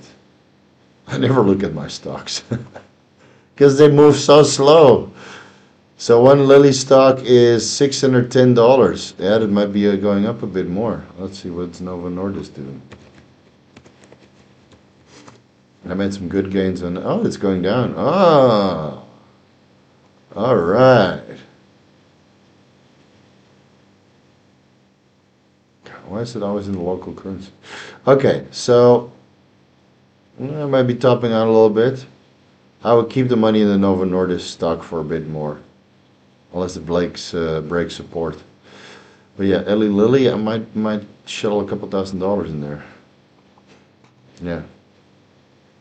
Then again, you shouldn't really buy the news, right? You should buy the hype and sell the news. Anyway, next one. Rob Trout, on the topic of GLP-1, do you feel as though they blunt hypertrophy at all? No, not at all. Not at all. If anything, they help with hypertrophy because they help with a little bit of insulin release. I do feel that there's retitrutide may be a little bit flat because glucagon levels are chronically elevated. But then again, I changed my diet. I was walking 20,000 steps at some point in time. And not training as consistently, not eating as much protein. I came off the Increlex, obviously, moving to the US. So, it's a little bit hard to tell. I might do another run at one point. But again, since there's not so much information on pregnancy, I don't really want to run these drugs because I have a goal of getting my wife pregnant, and every little experiment that I run, and my wife is not pregnant month after month, then I need to make, some hard decisions, obviously. Rob Trout, I was using tirzepatide diet on an aggressive diet, and I'm still running it to to prevent rebound hunger and fat gain, but I'm concerned about its effect on muscle growth. I don't think there's any negative effect on muscle growth, dude. If you're using a little bit of steroids, I don't think it's an issue at all. Yeah. Just make sure you eat healthy, get all the healthy fats and the protein in. And then if you can't get the healthy fats and the protein in, then the dose of tirzepatide is too high, you reduce the dose and spend some more of the money that you're saving on injectable tirzepatide on food. And then, you'll manage your hunger that way by eating enough food, but staying in an anabolic state because your, micronutrient and macronutrient intake is sufficient.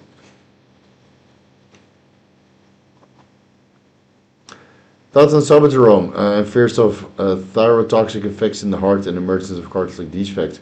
I mean, I ran it for a while, but it didn't fucking work. So why would you run it? I mean, it looks promising on the scientific literature, but honestly, it didn't really do anything for me. So I get more than enough effects from T4 and T3, depending on what the goals are. And I don't think that soboterone GS1 or SG1, it's GS1, right? Whatever, has a place in bodybuilding. Everybody that I talk to says that it's kind of useless. So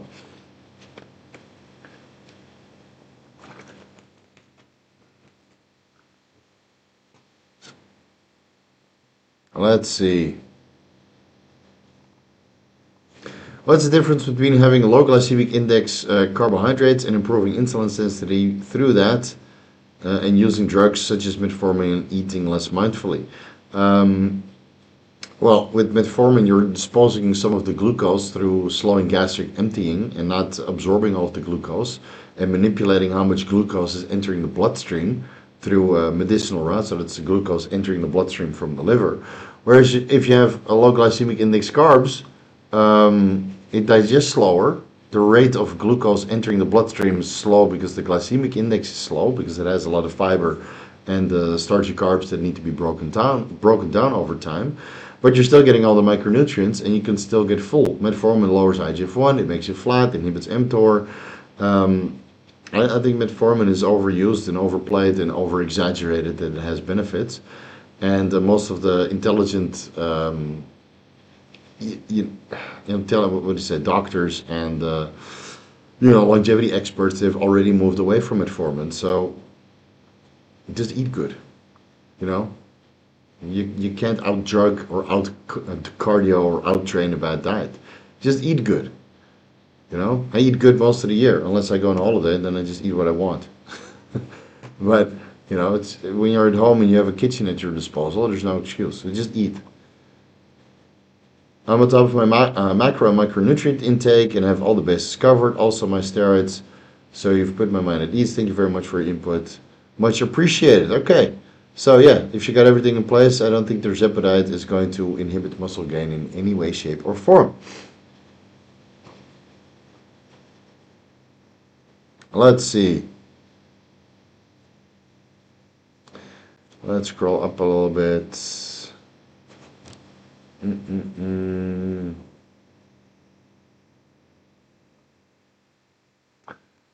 Far held vet.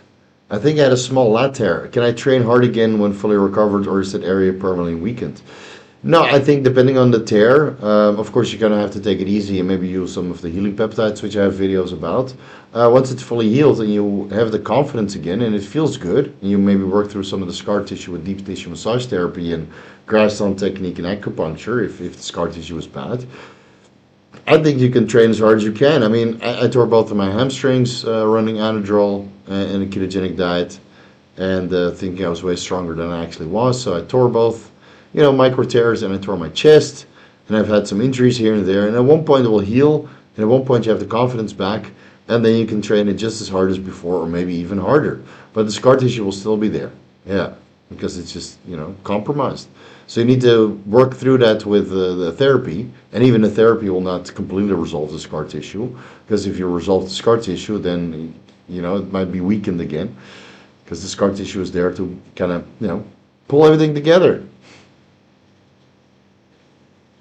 Oh God, How do I calculate my HCG dosages? 500 IUs and 2 milliliters Semax? Semax? You mean bacteriostatic water? All right. Here is the formula. You're going to inject with an insulin syringe. So instead of 2 milliliters, we take 2,000. 2,000 divided by 5,000. Yeah. In brackets. So you know when to do that first. What is your dose? 250 IUs. Yeah. So you divide the concentration, or you divide the solution by the concentration. No, wait. You divide the total amount of water by the total amount of HCG, and then you multiply that with the amount of HCG that you want to inject. So that is 10. All right. This is the formula. 2,000 divided by 5,000 times 250 is 10. So the 200 divided by 5,000 times 250 is 10. The 200 is 200 stripes on the insulin syringe, because 2 milliliter is actually 200 IUs on the insulin syringes. And 500 is the 5,000 is the 5,000 IU that is part of that vial. Now you want to take 250 IUs per shot, so you need 10 IUs on the insulin syringe. All right? You want 250 IUs of HCG. You need to inject 10 IUs on the insulin syringe, or 0.1 milliliter. There you go.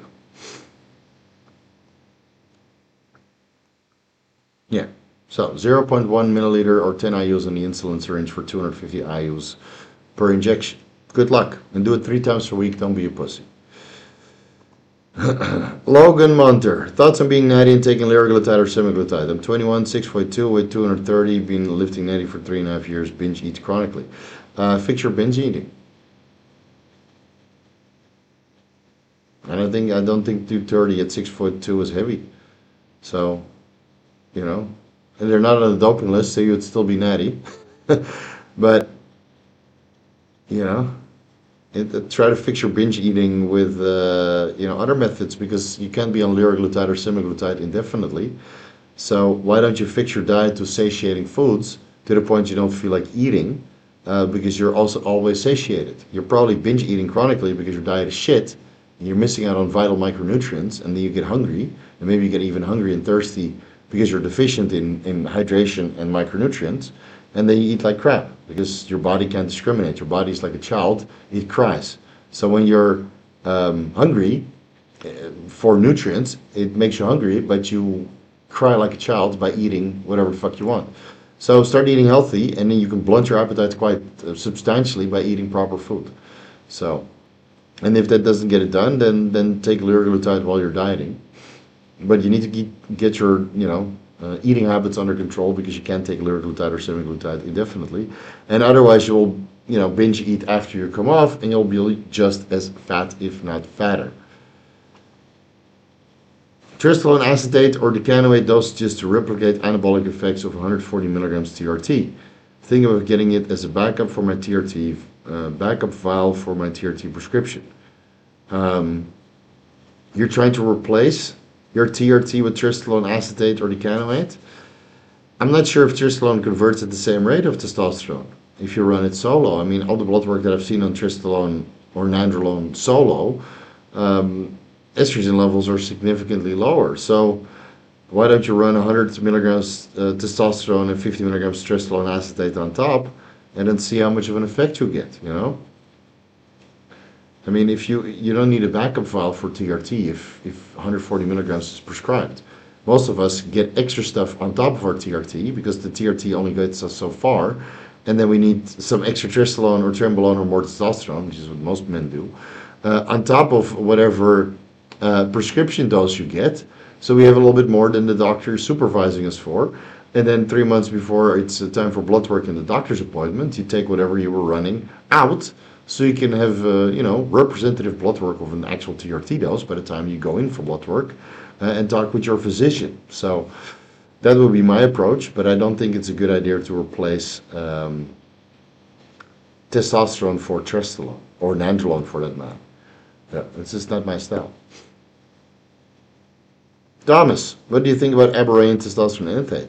Allegedly, it's either produced in arachids oil or sesame oil. I've heard conflicting reports. There's a lot of fakes of aberrant out there, but if you get it from a trusted source like AP, then I think it's okay. But then again, you might still get inflammation from the aberrant if they're produced in arachids oil and you're allergic for that. So buy a couple of vials, run it, see how you respond, check your high sensitivity C-reactive protein levels, and if they're in range, you can buy more, and if they're elevated, then you need to switch to another test.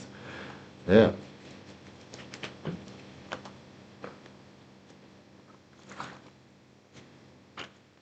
Got some beef stew and it's Coach Blue. I don't know, did I have a blowout? Or just they're having a lot of success. I don't know, I don't follow beef stew, I think, or Blue Taylor for that matter. Beef stew. It's funny that, you know, everybody's giving Sam Sulek, you know, shit, but Stuart Sutherland is way more jacked, and I think he's not that much older than Sam Sulek. So, all right, is there any drama?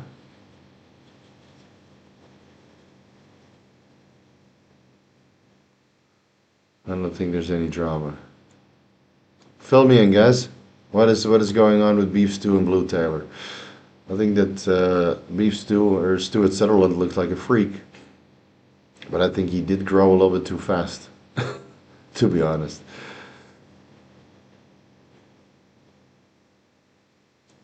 Let's see.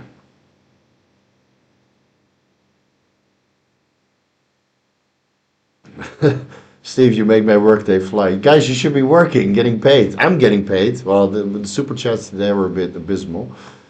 But hey, that's the economy right now. Can't hate on it. You guys should be working. This is work for me. So, get back to work. Otherwise, the economy will suck even more. Who's sending me emails? Oh, Jetpack. That's for the website. All right, what else? Yeah, testosterone converts into methyl estradiol at a TRT level. Would be worth looking into it, but you got to remember very heavy on the prostate. Yeah, so methyl estradiol is not bioidentical to estradiol, and it doesn't fulfill the same physiological pathways that the normal estradiol does. So if you run Boldenone, you get estrone, and it converts into estradiol downstream in the peripheral tissue. You don't get the same effects as regular estradiol coming from testosterone. And same with testosterone, or dianabol converting into methyl estradiol. Or dianabol converting into methyl estradiol. So test is the foundation, and otherwise you need HCG in the picture, not Nolvadex, not Clomid, not enclomiphene. Right? Clotting risks, don't do it. So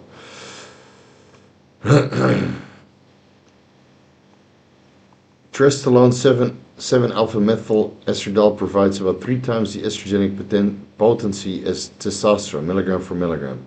50 milligrams of testosterone has more estrogen of 150 milligrams of testosterone. All right, quote me a study of that.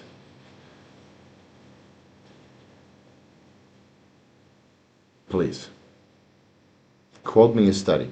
I think I read all the testosterone studies that are out there, and I don't remember reading anything of the sorts.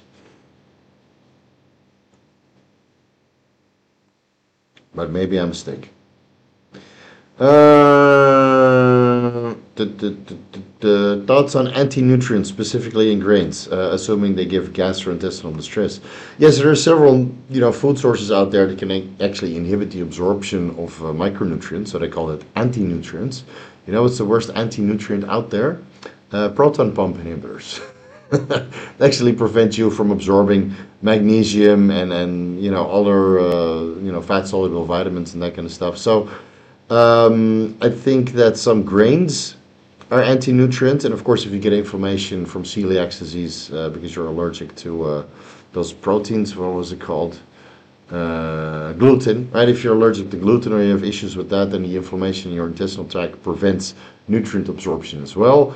Brown rice, a boatload of fiber obviously will kind of prevent you from absorbing nutrients. So make sure you eat nutritious foods and stay away from foods that your digestive tract doesn't really agree with, and then you should be okay. Let's see. I regret. I gotta go. I gotta head out to a bar with the girls. See you, Steve. All right, bro. Give a couple pumps for Uncle Steve, okay? You gotta get that fucking nookie in. F9 DNY. Hey coach, I'm running Trembolone at 300 milligrams per week, and I got a gyno flare up even after surgery. My estradiol is stable in the middle of the reference range. My prolactin is also fine, but my progesterone is 11 nanomoles per liter. So you see, guys, I mean, going back a couple timestamps, Trembolone can detect as progesterone on your blood work parameters. What can I do about the progesterone? I've dropped the P5P I was on because I was told it can raise it, and added Masterone and Winnie, which apparently lowers it. So no, the Trembolone is detecting as progesterone, and the Trembolone is activating the progesterone receptor on the nipples, causing some inflammation, but that doesn't mean that gyno is getting worse. Right? If you had a gyno flare-up in the past and they removed a lot of tissue, then they might have not removed all of the tissue that can get inflamed, but maybe all of the tissue that can grow into tissue that is, worsening the gyno.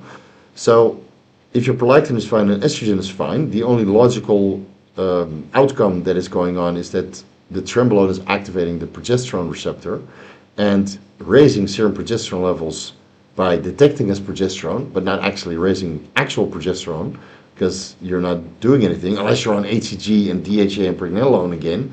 You didn't mention it, not DHA, but HCG and pregnenolone supplementation. So what can you do? Well, you don't have selective progesterone receptor, agonists, unless you go with mifepristone, which is pretty hard on the body. So don't do that. So what you can do is take the Trembolone out and replace it for Primobolan. Yeah, maybe a little bit more than 300 milligrams. Maybe you go to 500, 600 milligrams Primobolan and put in the Masterone. I would keep the Winstrol at bay because it dries out your joints, and now you might have gyno and muscle tears. Don't do it. But yeah, if you have inflammation on the nips and Trembolone is causing it, take it out. Don't have to run it. No drama with beef stew and his coach, just like your views might align. Stu seems like a no bullshit type of guy. I don't really follow Stu. Let me give him a follow so I can see what's going on. I got more followers than he does. Not that it fucking means anything. He gets more likes though. Well, he's jacked. That helps. He is fucking jacked. Let's see. Alright, finally somebody who realizes that tren is not the end all and be all and actually stops it.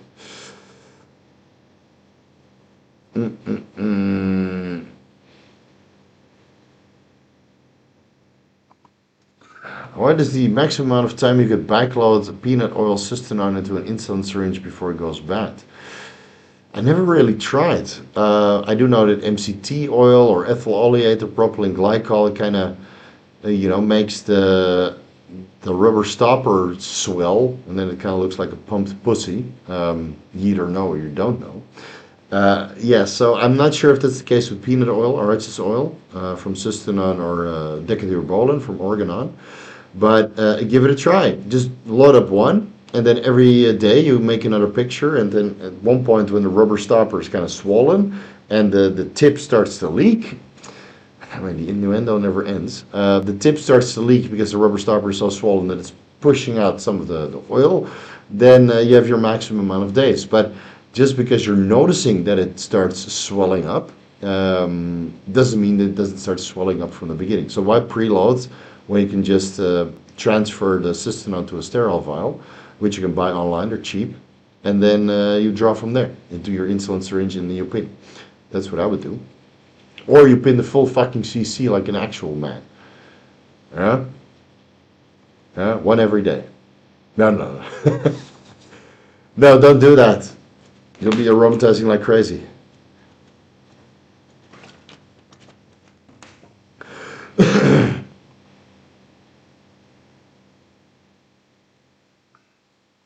Any claims to the anhedonia of BPC 157?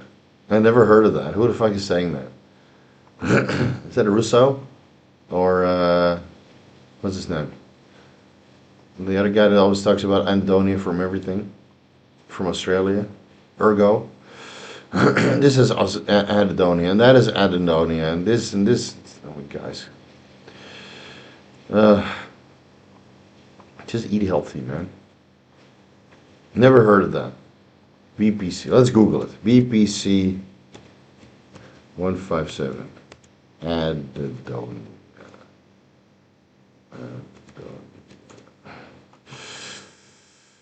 All right.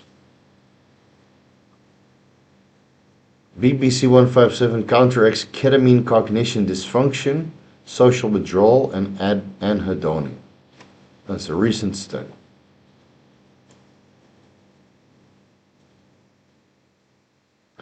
All right, what did I say here?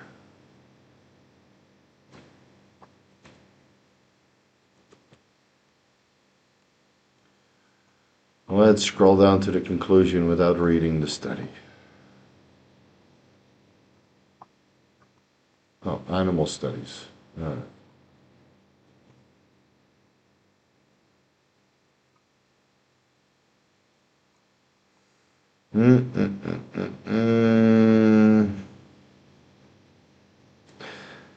BBC induced an anxiolytic effect.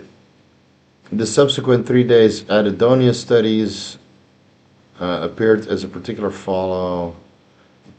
Blah, blah, blah. Okay, so it's an animal study with a boatload of other things. I don't know, I'd have to break this down. Because this is too complicated to read quickly on social media.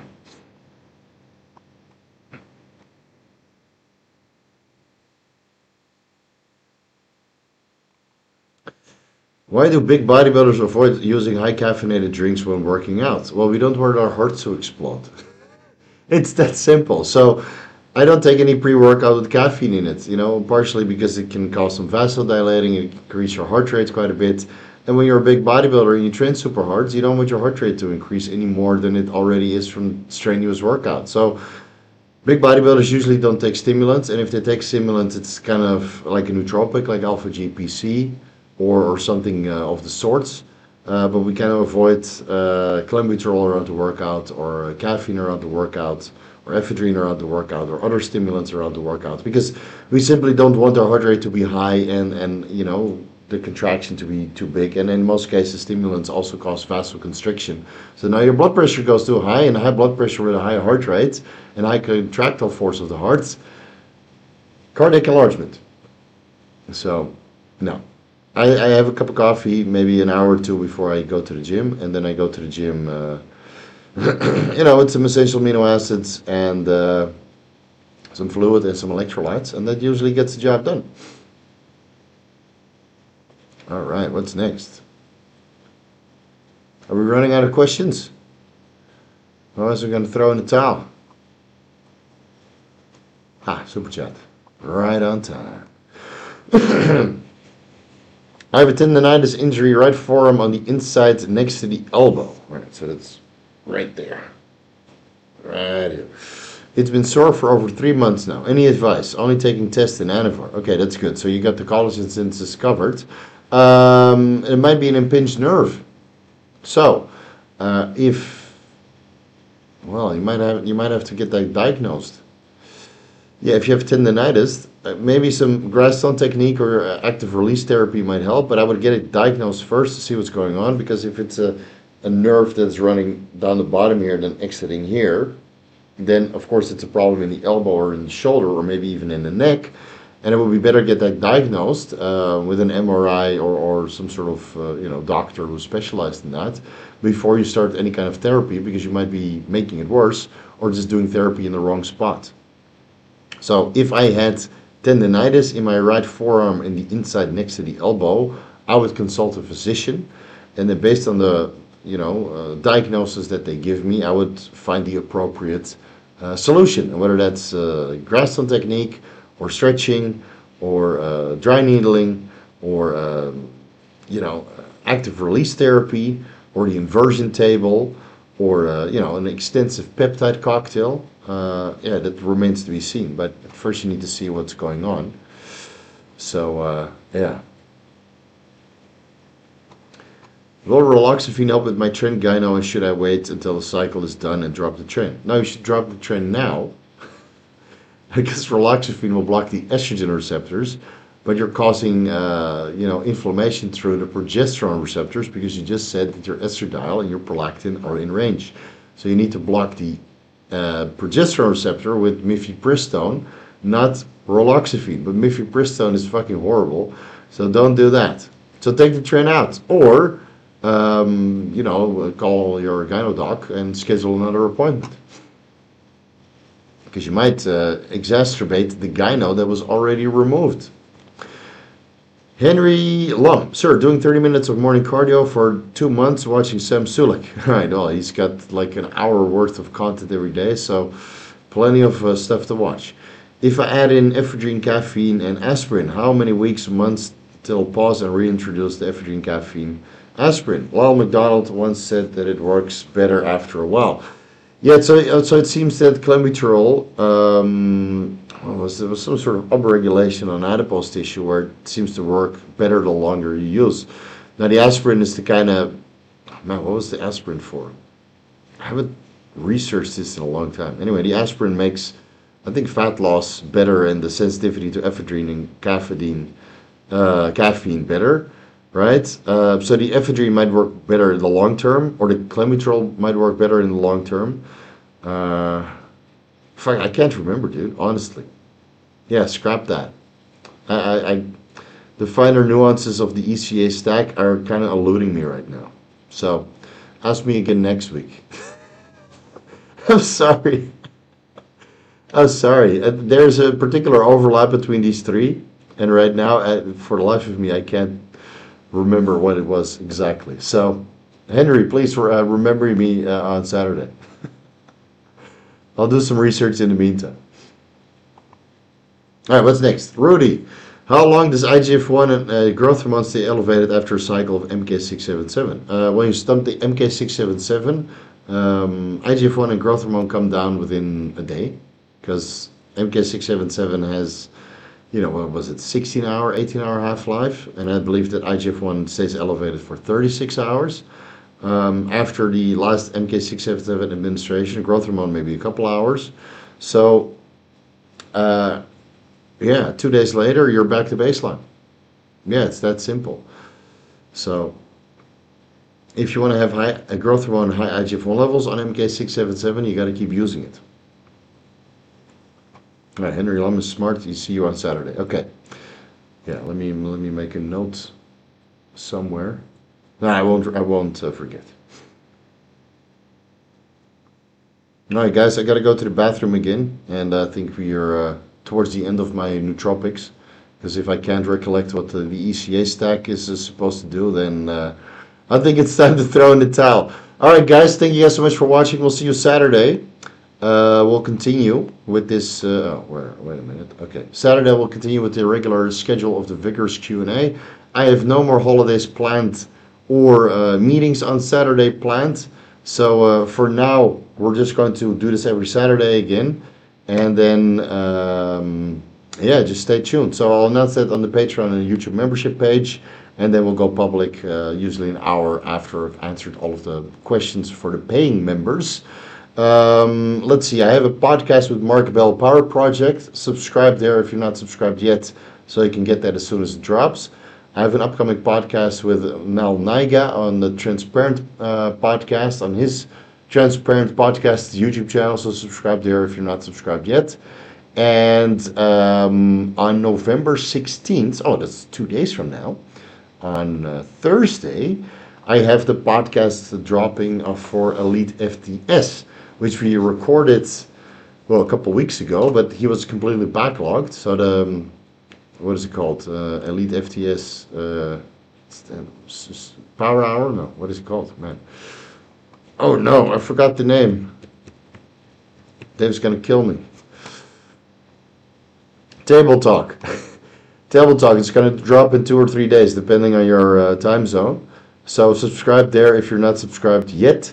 And then over the next couple of days, I probably, or let's say this week, I have like 3 podcast collaborations dropping. And hopefully that will bring my subscriber count over 100,000. Yeah. And then you're going to see some serious shit. Okay, guys, good night. It was good to catch up again.